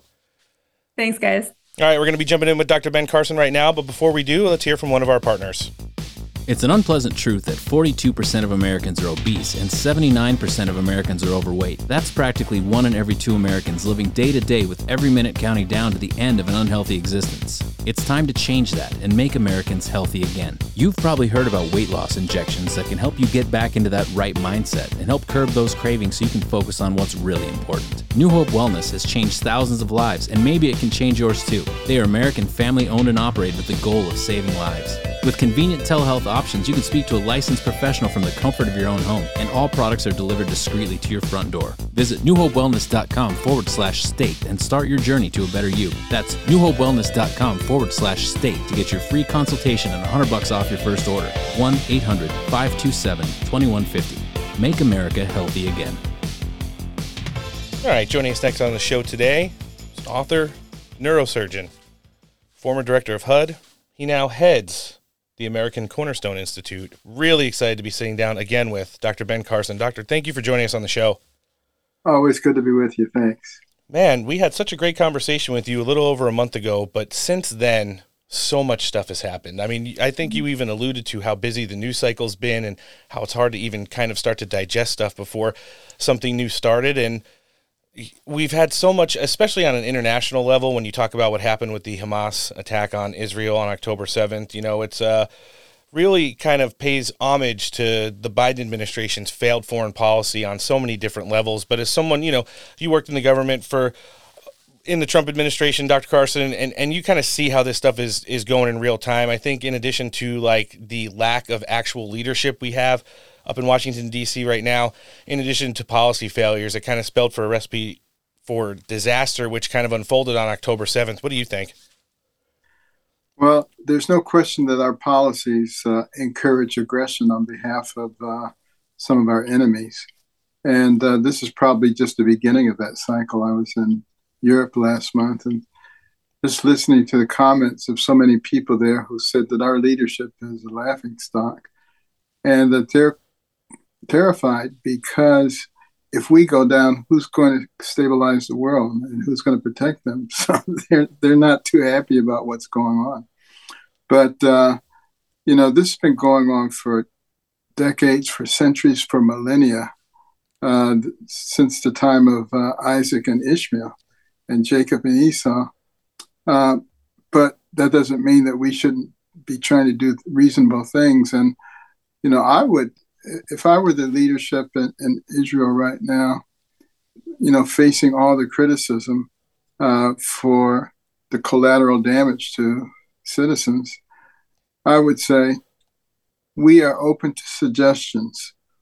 What would you do in order to preserve your nation and your people in a situation where you have people right next door who have sworn to obliterate you? Yeah, it's just absolutely wild, you know, and then you see the Biden administration. We reminded our listenership that in the wake of 9/11, regardless of what the eventual intelligence would prove, in the immediate and emotional aftermath of that, we did wind up going to 2 20-year wars in 2 different countries, you know, as part of the response to fighting international terrorism. Obviously, this was the more recent face of what international terrorism has become when Hamas attacked Israel and killed so many women, children, and civilians. But the fact of the matter is that, the way it's spilled over across the world, and with the implementation of things like CRT and DEI, how you've seen all of these campuses, especially in the Western world, where these protests are just like a result of those policies now have transpired into like literally combating what they call hate into hate. And now it's being not just pushed on the American people, but, the Jewish community in forms of anti-Semitism we haven't seen in the streets of America in a long time, if ever. Yeah, well, you hit it right on the head. Our young people have been indoctrinated. This has been going on for a long time. If you look in the congressional record, January 10, 1963, it talks about gaining control of the school system so you can indoctrinate the kids.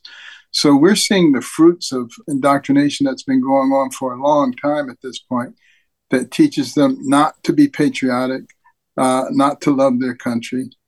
And it's very easy for Hamas and terrorists in general to sort of bring them over to their side. And I don't think they really think deeply about it. I'm not sure they really know much about the Holocaust and what happened there. They know the name Hitler. Right. Do they actually understand what happened and why it was determined by all the world at that time that it would never happen again? And yet here we are, 70, 80 years later, right back in the same situation. Oh, I mean, you're correct. And then, Dr. Carson, I know you've probably got some great feedback on this, but when you talk about education reform all the way up through what is actually being taught in these major universities, I mean, like Ivy League schools, big anti-Semitic rallies in places like in the campuses of Columbia, Harvard, Cornell, and Yale, and then, education reform on what's being given to the students in addition to the amounts that endowments have been paid to these universities, the fact that they still continue to raise their rates every year, and the affirmative action, not only hires, but acceptances to the schools as students, where people could get perfect grades for the entirety of their lives, perfect test scores for the entirety of their lives, and then not be allowed access as a brilliant person into these schools for someone who, the universities consider more diverse. How close are we to saying it's time to strip it down all the way to the beams and start building it up again? Because this is just not working. Well, I think we're there. Sometimes it has to be pretty dark before people see the light. Sure. And I believe that we're there now. And I think a lot of people are actually starting to awaken and recognize that the direction of our country is horrible and that the hope for the future is diminishing on a daily basis. And that if it's going to change, it's going to have to be done by we the people. You can't expect the government to change it. They're not going to change themselves. But the people have to really take seriously the power that has been given them, which means voting in an appropriate way. Don't take it lightly. Make sure you know who those people are and what they represent. Question them. Be in contact with your representatives. And then, you can't accept, last-minute changes in the way that people vote. Last time in 2020, you saw what happened. All of a sudden, last-minute bureaucrats were saying, well, the signatures don't have to match. The addresses don't have to match. It doesn't really matter if 1,000 came in from the same address. You have to stand way across the room to observe. You can't really see what's going on. You don't have to accept that stuff. Right. And, I hope we've learned that lesson. Yeah, when you look at including so many of the other things too, like the state laws that were circumvented by either secretaries of states of governors, where, longstanding election laws were in place that were, haggled over and finally voted on and put into place by the state houses and senates. And then the governors just said, nah, it's COVID. I'm going to give myself emergency authorization power, and we're just going to change it to, we'll send out votes to everybody, and we don't care how many they stuff in a ballot box, that, they could just keep coming in. We're going to count every single one as legitimate. It was a joke. And I think moving forward, they'll probably look for some ways to continue to gum up the gears. But I think there's a lot more people, like you said, are finally starting to wake up to everything going on right now and play a big part in that, which is where I want to segue to on, because I do think a lot of the American public played a huge part into how the Speaker of the House race kind of hashed out. We saw just such a big grassroots movements of people getting inundated with phone calls and emails from constituents in their district to say, what has worked for the last forever is not working anymore, and we want someone who's going to be more of a everyone included Speaker of the House, who's more of a servant leader. And from everything I've heard from the congressmen and women who've been coming on our show for the last couple of weeks, Dr. Carson, it seems like we're getting that with Mike Johnson.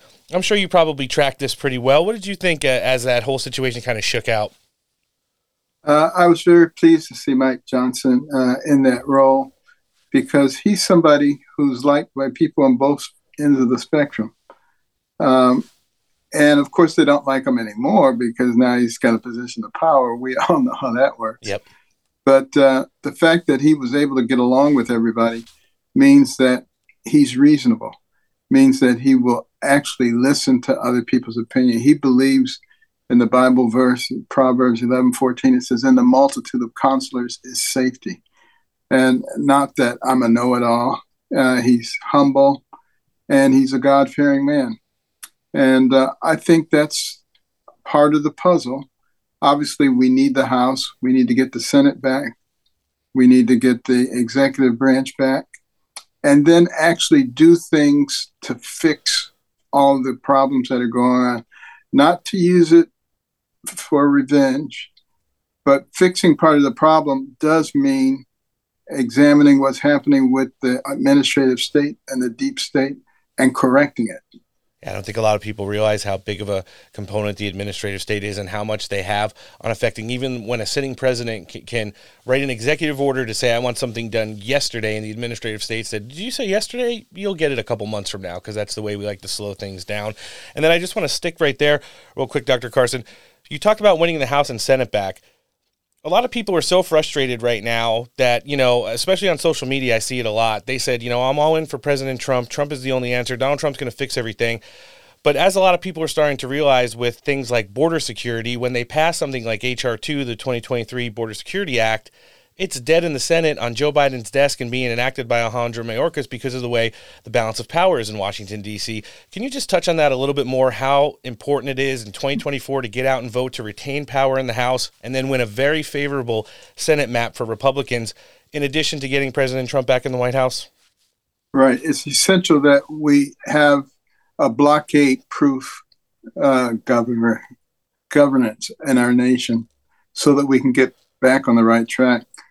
The left, who have been confiscated by Marxist ideology, will always find a way to block it if you give them the power.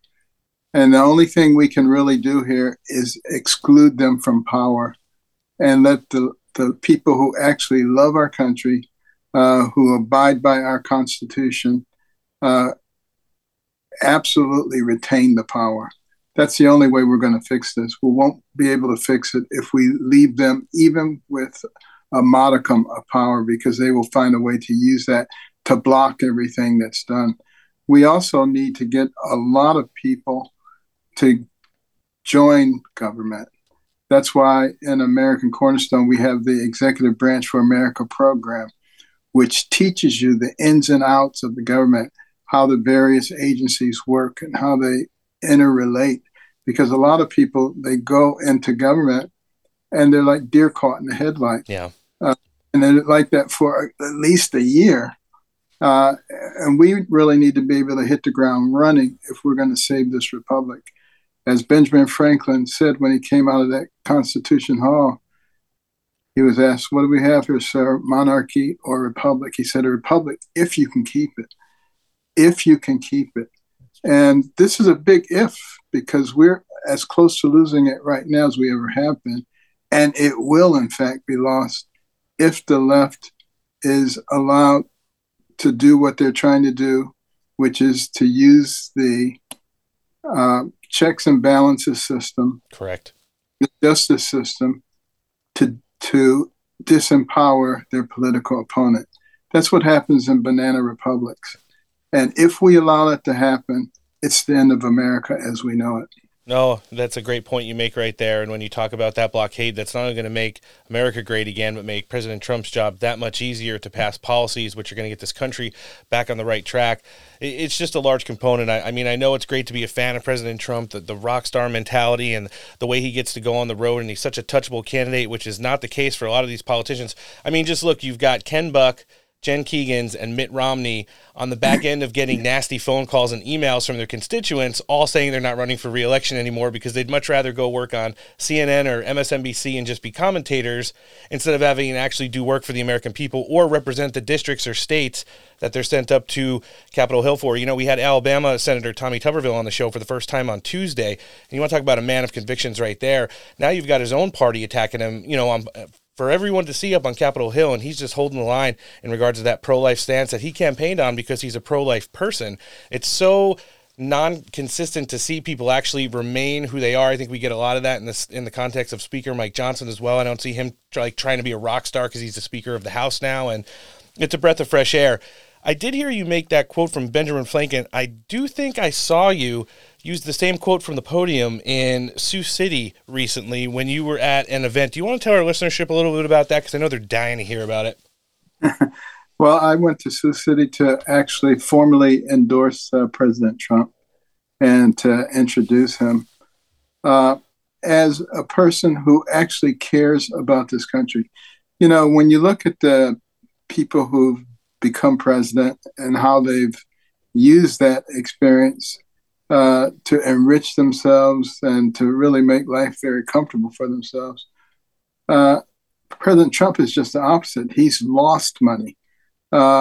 He's brought a lot of discord into his family situation. It has been truly a sacrifice. He was already well known. He was already one of the most well-known people in the world. He was already very rich. He didn't need anything. But I remember an interview that he did with Oprah about 35 years ago, and she asked him about running for president. So obviously, she could even see the qualities way back then. And he said, no, he really wouldn't want to do that unless it appeared that the country was about to go off the cliff. And we certainly were about to go off the cliff in 2016. You can imagine if Hillary had won and had a chance to appoint 3 Supreme Court judges, we would have been already off the cliff. But we've inched ever so close to it now. And I don't believe that we will have a chance to come back if we lose next year, because the leftists, the Marxists, will be so well entrenched at that point.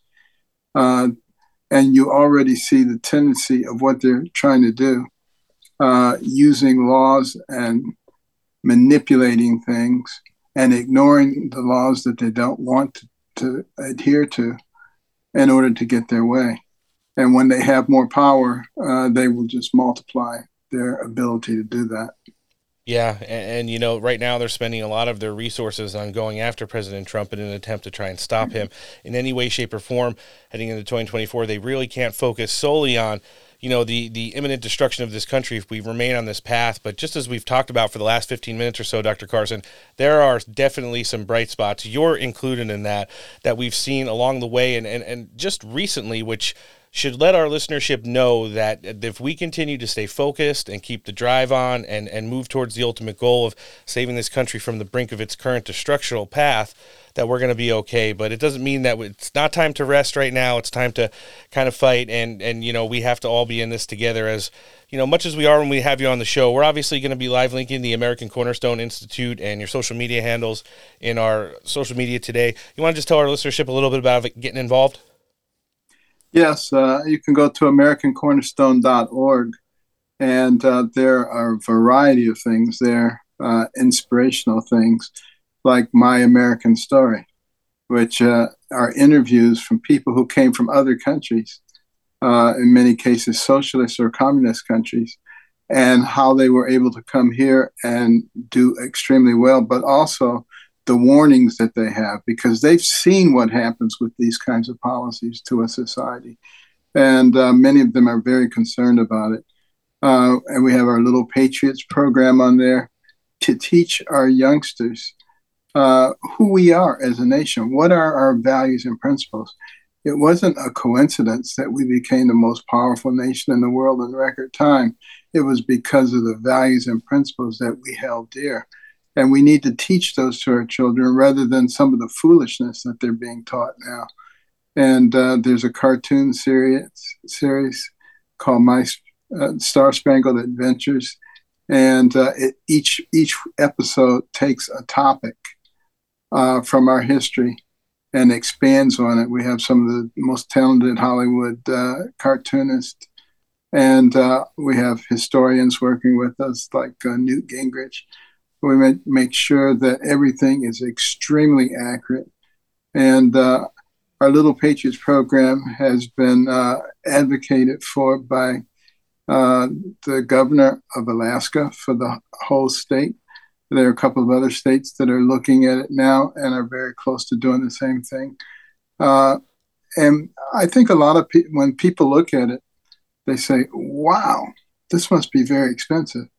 And it is expensive, but we get underwriters. We have fantastic Americans who understand the importance of countering the indoctrination of our children and doing it in a fun way where they love the learning. So, and there are multiple other things on the website too. You can entertain yourself for a long time. Probably it'd be a lot more entertaining and educational than spending hours in front of HBO. Yeah, or just having your kids sit there and scroll through YouTube or something. It's definitely And who doesn't awesome. love cartoons? Yeah, I mean, my kids do. So, Dr. Carson, this has been awesome sitting down with you again. We're going to wish you an early happy holidays. I don't know if we're going to be able to get you back before the new year. We always are hopeful of that, but we wish you continued health, success, and all the good work that you're doing. We see you here on Steak for Breakfast. You always have a platform to come and talk about our listenership right here. This has been an amazing conversation right now with the one and only Dr. Ben Carson. Thanks for joining us on the show, and have a great weekend. Thanks for having me. And when people around the world cannot discern fact from fiction because of a flood of AI-enabled mis- and disinformation, I ask, is that not existential for democracy? This is a moment of profound opportunity. The benefits of AI are immense. It could give us the power to fight the climate crisis. So they tell us one thing. I would argue they are lying to us, and they actually can enforce the sanctions. They can enforce the southern border, but they're just choosing not to. Well, I don't know who's lying and who's not. All I can do is look at behavior, because what you do is what you believe, and everything else is just cottage cheese. When I look at President Biden, in terms of his international affairs, national security, and his domestic policy over the last 2 years and change, if it were my father, I'd take away his car keys, much less the entire country. Folks, Bidenomics is just another way of saying the American dream. All right, jumping back into the news now. And then, Alan, what did you think of Dr. Ben Carson? First time you've heard him, second time he's been on the show. I thought it was absolutely fantastic. Dr. Ben Carson is amazing, and I'll be honest with you, I would not be the slight bit disappointed if I saw a Trump Carson 24 ticket. Wouldn't hate it. I mean, would not hate it. Up until the endorsement last weekend, we had, I think right now, my top three would be betting odds. In no specific order, probably Kristi Noem, Tulsi Gabbard, Ben Carson, and any of those could be ranked any way, shape, or form. I just think from the demographics that they're probably looking at, plus what all of those candidates would bring to the table and add to the ticket, I think all of them have some kind of a dynamic. Tulsi, I'm least enthusiastic about. I probably would be a little bit more enthusiastic for Dr. Ben, just based off of, you know, how strong he's been since the first Trump administration, obviously doing things to reform education and staying up on politics and everything going on in the Beltway, and then a huge endorsement of President Trump. We need strong leaders, and we need people that are no nonsense. And, you know, you could hear how wholesomely God-driven Dr. Carson is, but you know that he has kind of a no-nonsense stance on some certain things, and they are things that we are definitely lacking of in the current Biden administration. I just think it would add, a dynamic to the ticket that I didn't see coming for quite some time. 100%. I use the word dynamic. It's I wouldn't say polar opposite of Donald Trump. Donald Trump, maybe you could say that, very aggressive, very as if this is what we have to get done.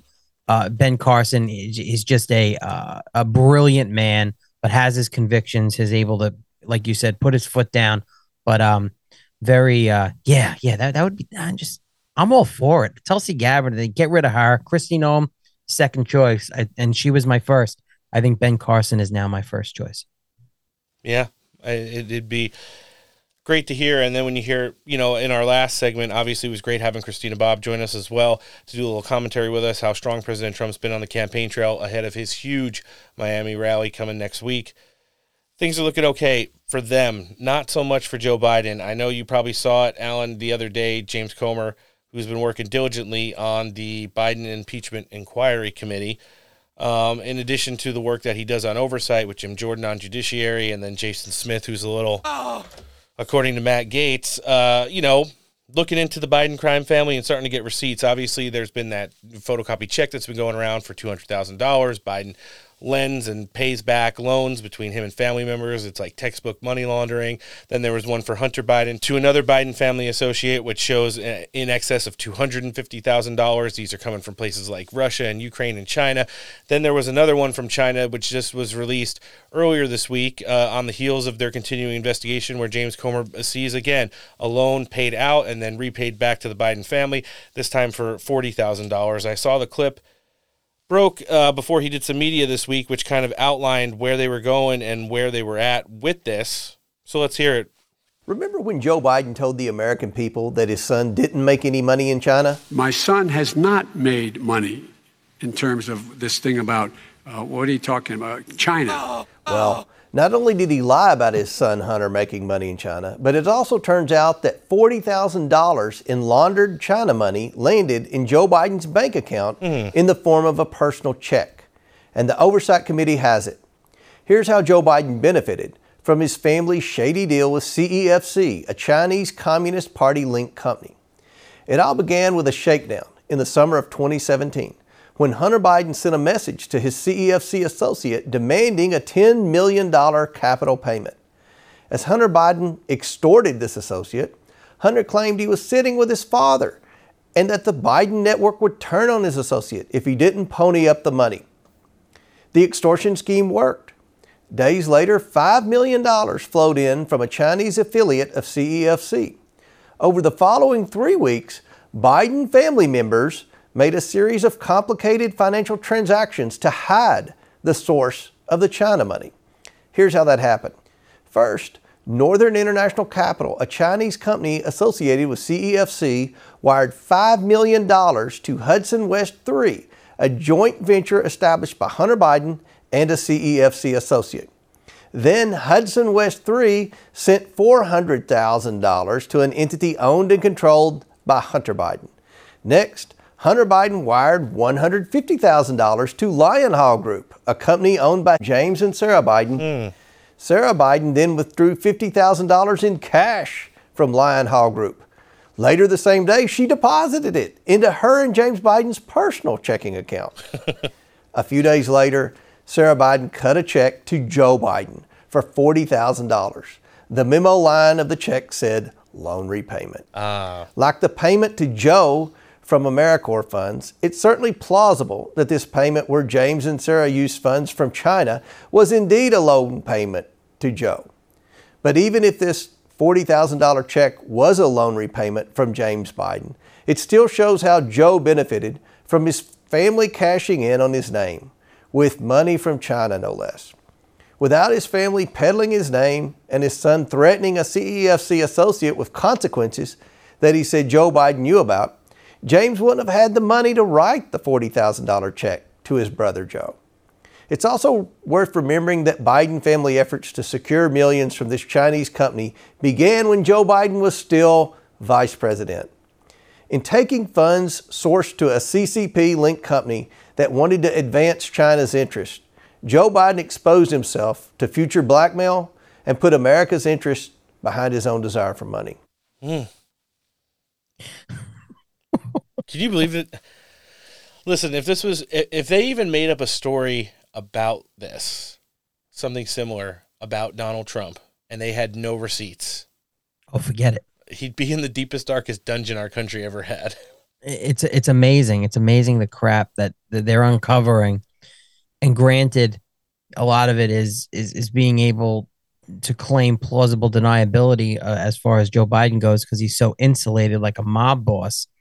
It's like a movie. It's like a movie, and nothing is going to happen. Nothing is going. This guy is not going to be held accountable. Maybe other people around him might be, fall on the sword for something, but Joe Biden's not going to jail. Joe Biden's not getting indicted. Joe Biden's not getting put in handcuffs. Joe Biden is not going to be impeached or convicted, rather, in the Senate. If they do impeach him, it's a clown world. I definitely see like a back end of Bill Clinton's second term happening as a possibility for Joe Biden, where he's going to be convicted in the House and then whatever it in the Senate acquitted, and then he'll be allowed to finish out his term. But this might be a definite avenue that they usher in one of those other candidates, especially somebody like California Governor Gavin Newsom, who was, out there tackling Chinese kids with Xi Jinping this week. Shadow campaigning in China, tackling Chinese kids. It's wild. Listen, Joe Biden is not going to be the 2024 Democratic nominee. And I guess we'll maybe really see what happens after their Democrat National Convention in August to see who it is. But I don't know. And to be honest with you, Ron, I don't know how much I agree that he would get impeached or convicted in the House, because I don't have a lot of faith in a lot of these establishment Republicans who have been on record saying that there is not enough evidence to impeach Joe Biden. So I don't know. It's a good point. It was also interesting to see the IRS coming after Eric Adams this week, the embattled New York mayor who's ruining some of New York's historically important hotels with migrants, after he's been bitching about wanting like $4 billion more per year to house all the people that Governor Greg Abbott keeps dumping in his backyard. What do you think about that? It's wild, and I think it's because he has spoken out against the Biden regime and their immigration policies, but also on the other side of his mouth is against closing the border. And when we use the word destroying New York, I'm going to tell you that it's beyond destroying. It is destroyed. Mm-hmm. There are massive hotels, beautiful hotels that are, 4,000 and 5,000 illegal aliens in it with their stolen scooters. They're harassing businesses. They're being recruited by gangs and underground Antifa organizations. It's unbelievable. And they're making $3,000 a month, some of them delivering food for area businesses who are bullied into hiring these people. New York City is in dire straits. Well, big time. I saw this week there was a huge expose saying that some of the MS-13, the high-ranking gang members that had made it into the United States in previous years, other than this one, are now going around to these like hotels and places where they're housing migrants. They're plucking out the age-appropriate women and using them in prostitution rings where they're making ridiculous amounts of cash off of these people. Not only that, Ron, but you drive around the streets. I just covered this on my show the other morning. You drive around the streets of New York City during the day, and it is like old school 90s where the prostitutes are out at night, like scantily clothed. And that movie, the famous hooker movie about the pimps up, hose down, where in Hunts Point, Bronx, where they would drive through and you would see half naked prostitutes. You're now seeing that during the day in Manhattan, and nobody is stopping it. And MS-13 is going to recruit. They're going to get stronger. And for those that don't remember, Donald Trump and his crime policies were pivotal in destroying MS-13 in my area, Long Island. And he was here on Long Island while doing that. And they're just getting stronger now. And it's going to be, they'll go dormant in the winter. It's getting cold in New York. But once the summer rolls around, forget about it. Yep. Yeah, it's going to be interesting. I did see Congressman Byron Donalds jumped on with Rob Schmidt last night, and he was talking about some of the things that James Comer had alluded to. Let's hear him. No, we don't have access yet, but we're trying to get this access. One of the roadblocks is that President Obama actually has to agree to allow access to these emails because he was the president of the United States at the time. President Obama should allow those emails, access to those emails, because the American people actually deserve to see what Robert L. Peters was actually doing in his spare time. Because Robert L. Peters was not being vice president of the United States. He was being the president of Biden Inc., which was a shakedown operation that was going across the globe. So I think it's in the interest of the American people to see what Robert L. Peters was emailing back and forth with Jim Biden and Hunter Biden. Pretty interesting, huh? They're talking about now they've been able to identify over 82,000 emails, which included 4 different pseudonyms that Joe Biden used as handles, including Robert L. Peters, which is where Hunter Biden referred to him as Pedo Pete. So, it's just wild, the stuff that was going on. And again, we've always tried to highlight the fact that whenever Barack Obama's name is dragged into this, Barack Obama knew exactly what was going on. And I don't know if this has been like the status quo in Washington, D.C. for so long. And because Joe Biden's like at the end of not only his like time in politics, but his actual life, are they going to make him the sacrificial lamb? Or is this just going to be like a one-time thing where Joe Biden takes the hit eventually? And whether or not he receives any consequences, though, it'll set a new standard going forward that you're going to have to figure out even newer ways to launder money into your own family's pockets instead of just doing it the way that Joe Biden was doing it when he was the vice president and then private citizen Joe Biden as well. Yep, absolutely. It's crazy. Well, I want to remind everybody who's listening today, hopefully you enjoyed the show, action-packed with great guests. Obviously, thankful that Alan's here guest hosting with us, but whatever platform it's on, whether it's Apple, Spotify, Google Podcasts, or iHeartRadio, make sure you're subscribed to the show and downloading it on your devices. It really helps us out in the top 100s. Obviously, the podcasting application suggestions. Leave a 5-star rating and even write a review if you choose. And then on our social medias, Twitter, Getter, True Social, and Instagram, find the Steak for Breakfast accounts, follow them, and hit the notification bell. It's the only way we're going to be able to defeat the mainstream media and break through all the paywall sites. So segueing here a little bit, I know I touched on earlier when we were talking about Tommy Tuberville in our opening news segment that J.D. Vance was doing something similar in the U.S. Senate in regards to DOJ nominations. It didn't have anything to do with abortion policy, but it definitely had something to do with Joe Biden going after his political opponents. So J.D. Vance figures, why stack the bullpen not in favor of America First when I could just hold up these nominations and we could take it to the end of Congress? Let's hear him. It takes a special amount of gall to be from Joe Biden's political party and to complain about the fentanyl crisis that is ravaging not just Ohio, but the entire country, because it is Joe Biden's border policies that have invited this fentanyl into our country at record levels. And I heard a briefing from the Department of Homeland Security and Customs and Border Patrol today that confirmed that very fact. Second of all, the senator said something I actually agree with, that this hold policy that I've implemented on Department of Justice nominees is unprecedented. He mentions that we have in the past, this body, before I got here, approved a number of Department of Justice nominees through unanimous consent. What the senator from Illinois doesn't mention, Madam President, is that in that time, when these nominations sailed through unanimous consent, the Department of Justice was not trying to throw the political rival of the President of the United States in prison. I object to this because we are living in a banana republic where the president is using his Department of Justice to go after his chief political rival, the person he will appear on the ballot with in about a year. If the Department of Justice will use these nominations for law instead of politics, I am happy to end this hold policy. But so long as the Department of Justice uses its nominations and uses its personnel to go after its political opponents from the President of the United States on down, I will object. Because of that, Madam President, I do object. I like it. I like it a lot. And, this just says this whole going after political opponents, not that I want to see Republicans do it when they're in power in the White House, but it does set precedents for, all of eternity in American history for it to happen, I think it's funny, too, that, when you just look at the demographics, obviously there are a couple, Josh Hawley's done a really good job, I think, this session. I think Senator Mike Lee, although I don't like his political endorsements, has voted and commentated on the right side of America First. I think he gets like the big picture, like, yeah, I want to promote my friends to improve their political stature, but at the same time, I'm not going to vote against policies just because I don't necessarily love Donald Trump.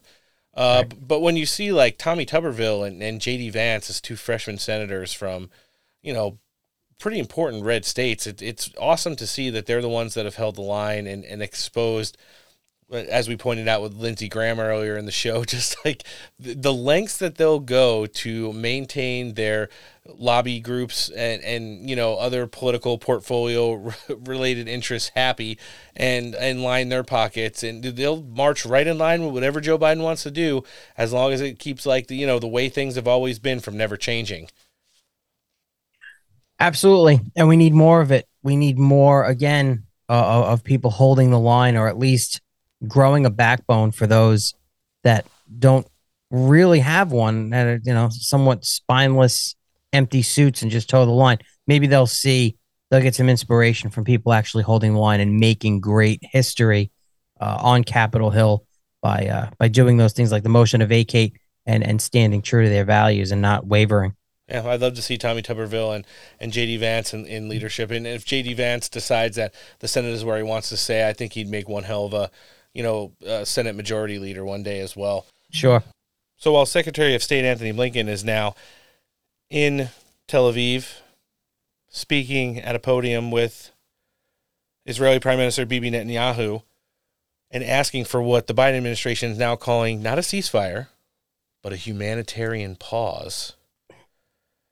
In our last audio clip of the week, let's hear Republican House Representative Ralph Norman, who'll be joining us on our Tuesday edition of the Steak for Breakfast podcast, tell you exactly what he thinks about Tony Blinken in that angle. Let's check it out. Republican Congressman Ralph Norman. Thanks for coming in, Congressman.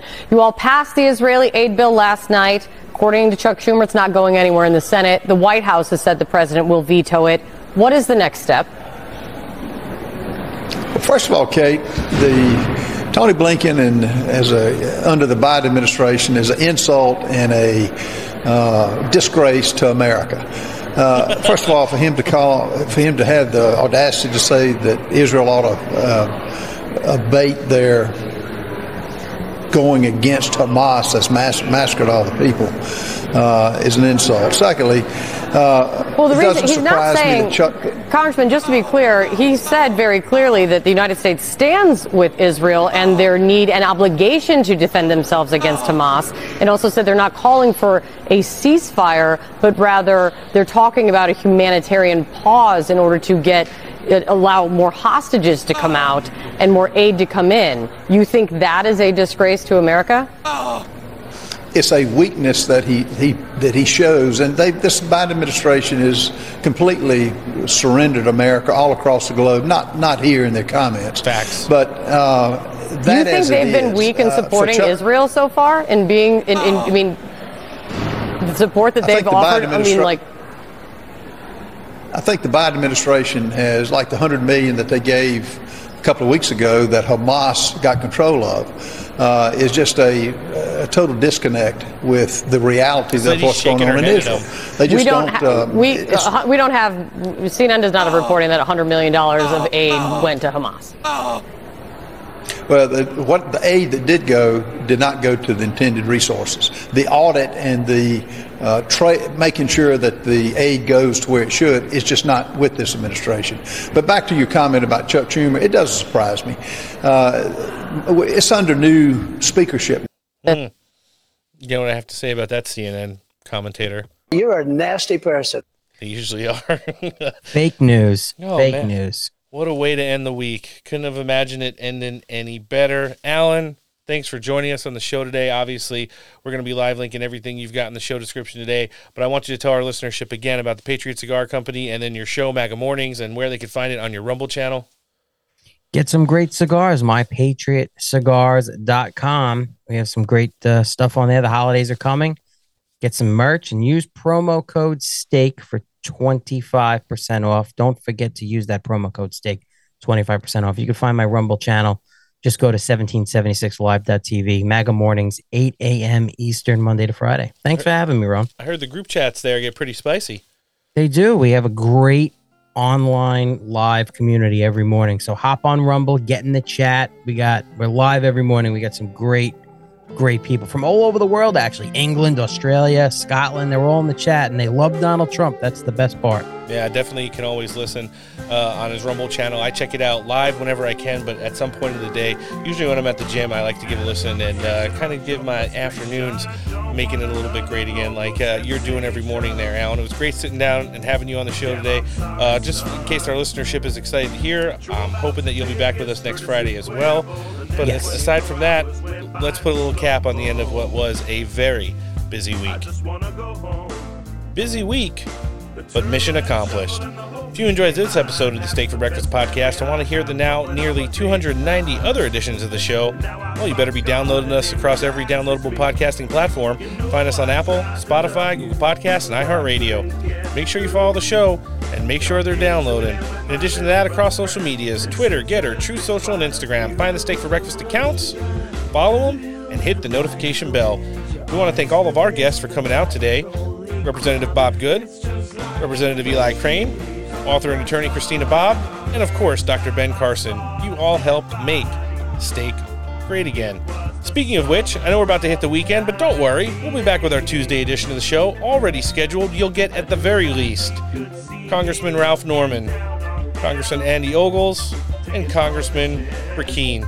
So on behalf of the pod team, who's not with us today, we'll be back on Tuesday. I'm Roan. Thanks for listening.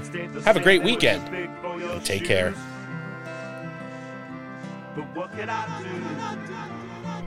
The Player Haters Ball gives us an opportunity to hate on a diverse array of mock-ass mocks, trick-ass mocks, punk bitches and skip-scap skanks and scallywags, hoes, heifers, hee-haws, and hula-hoops.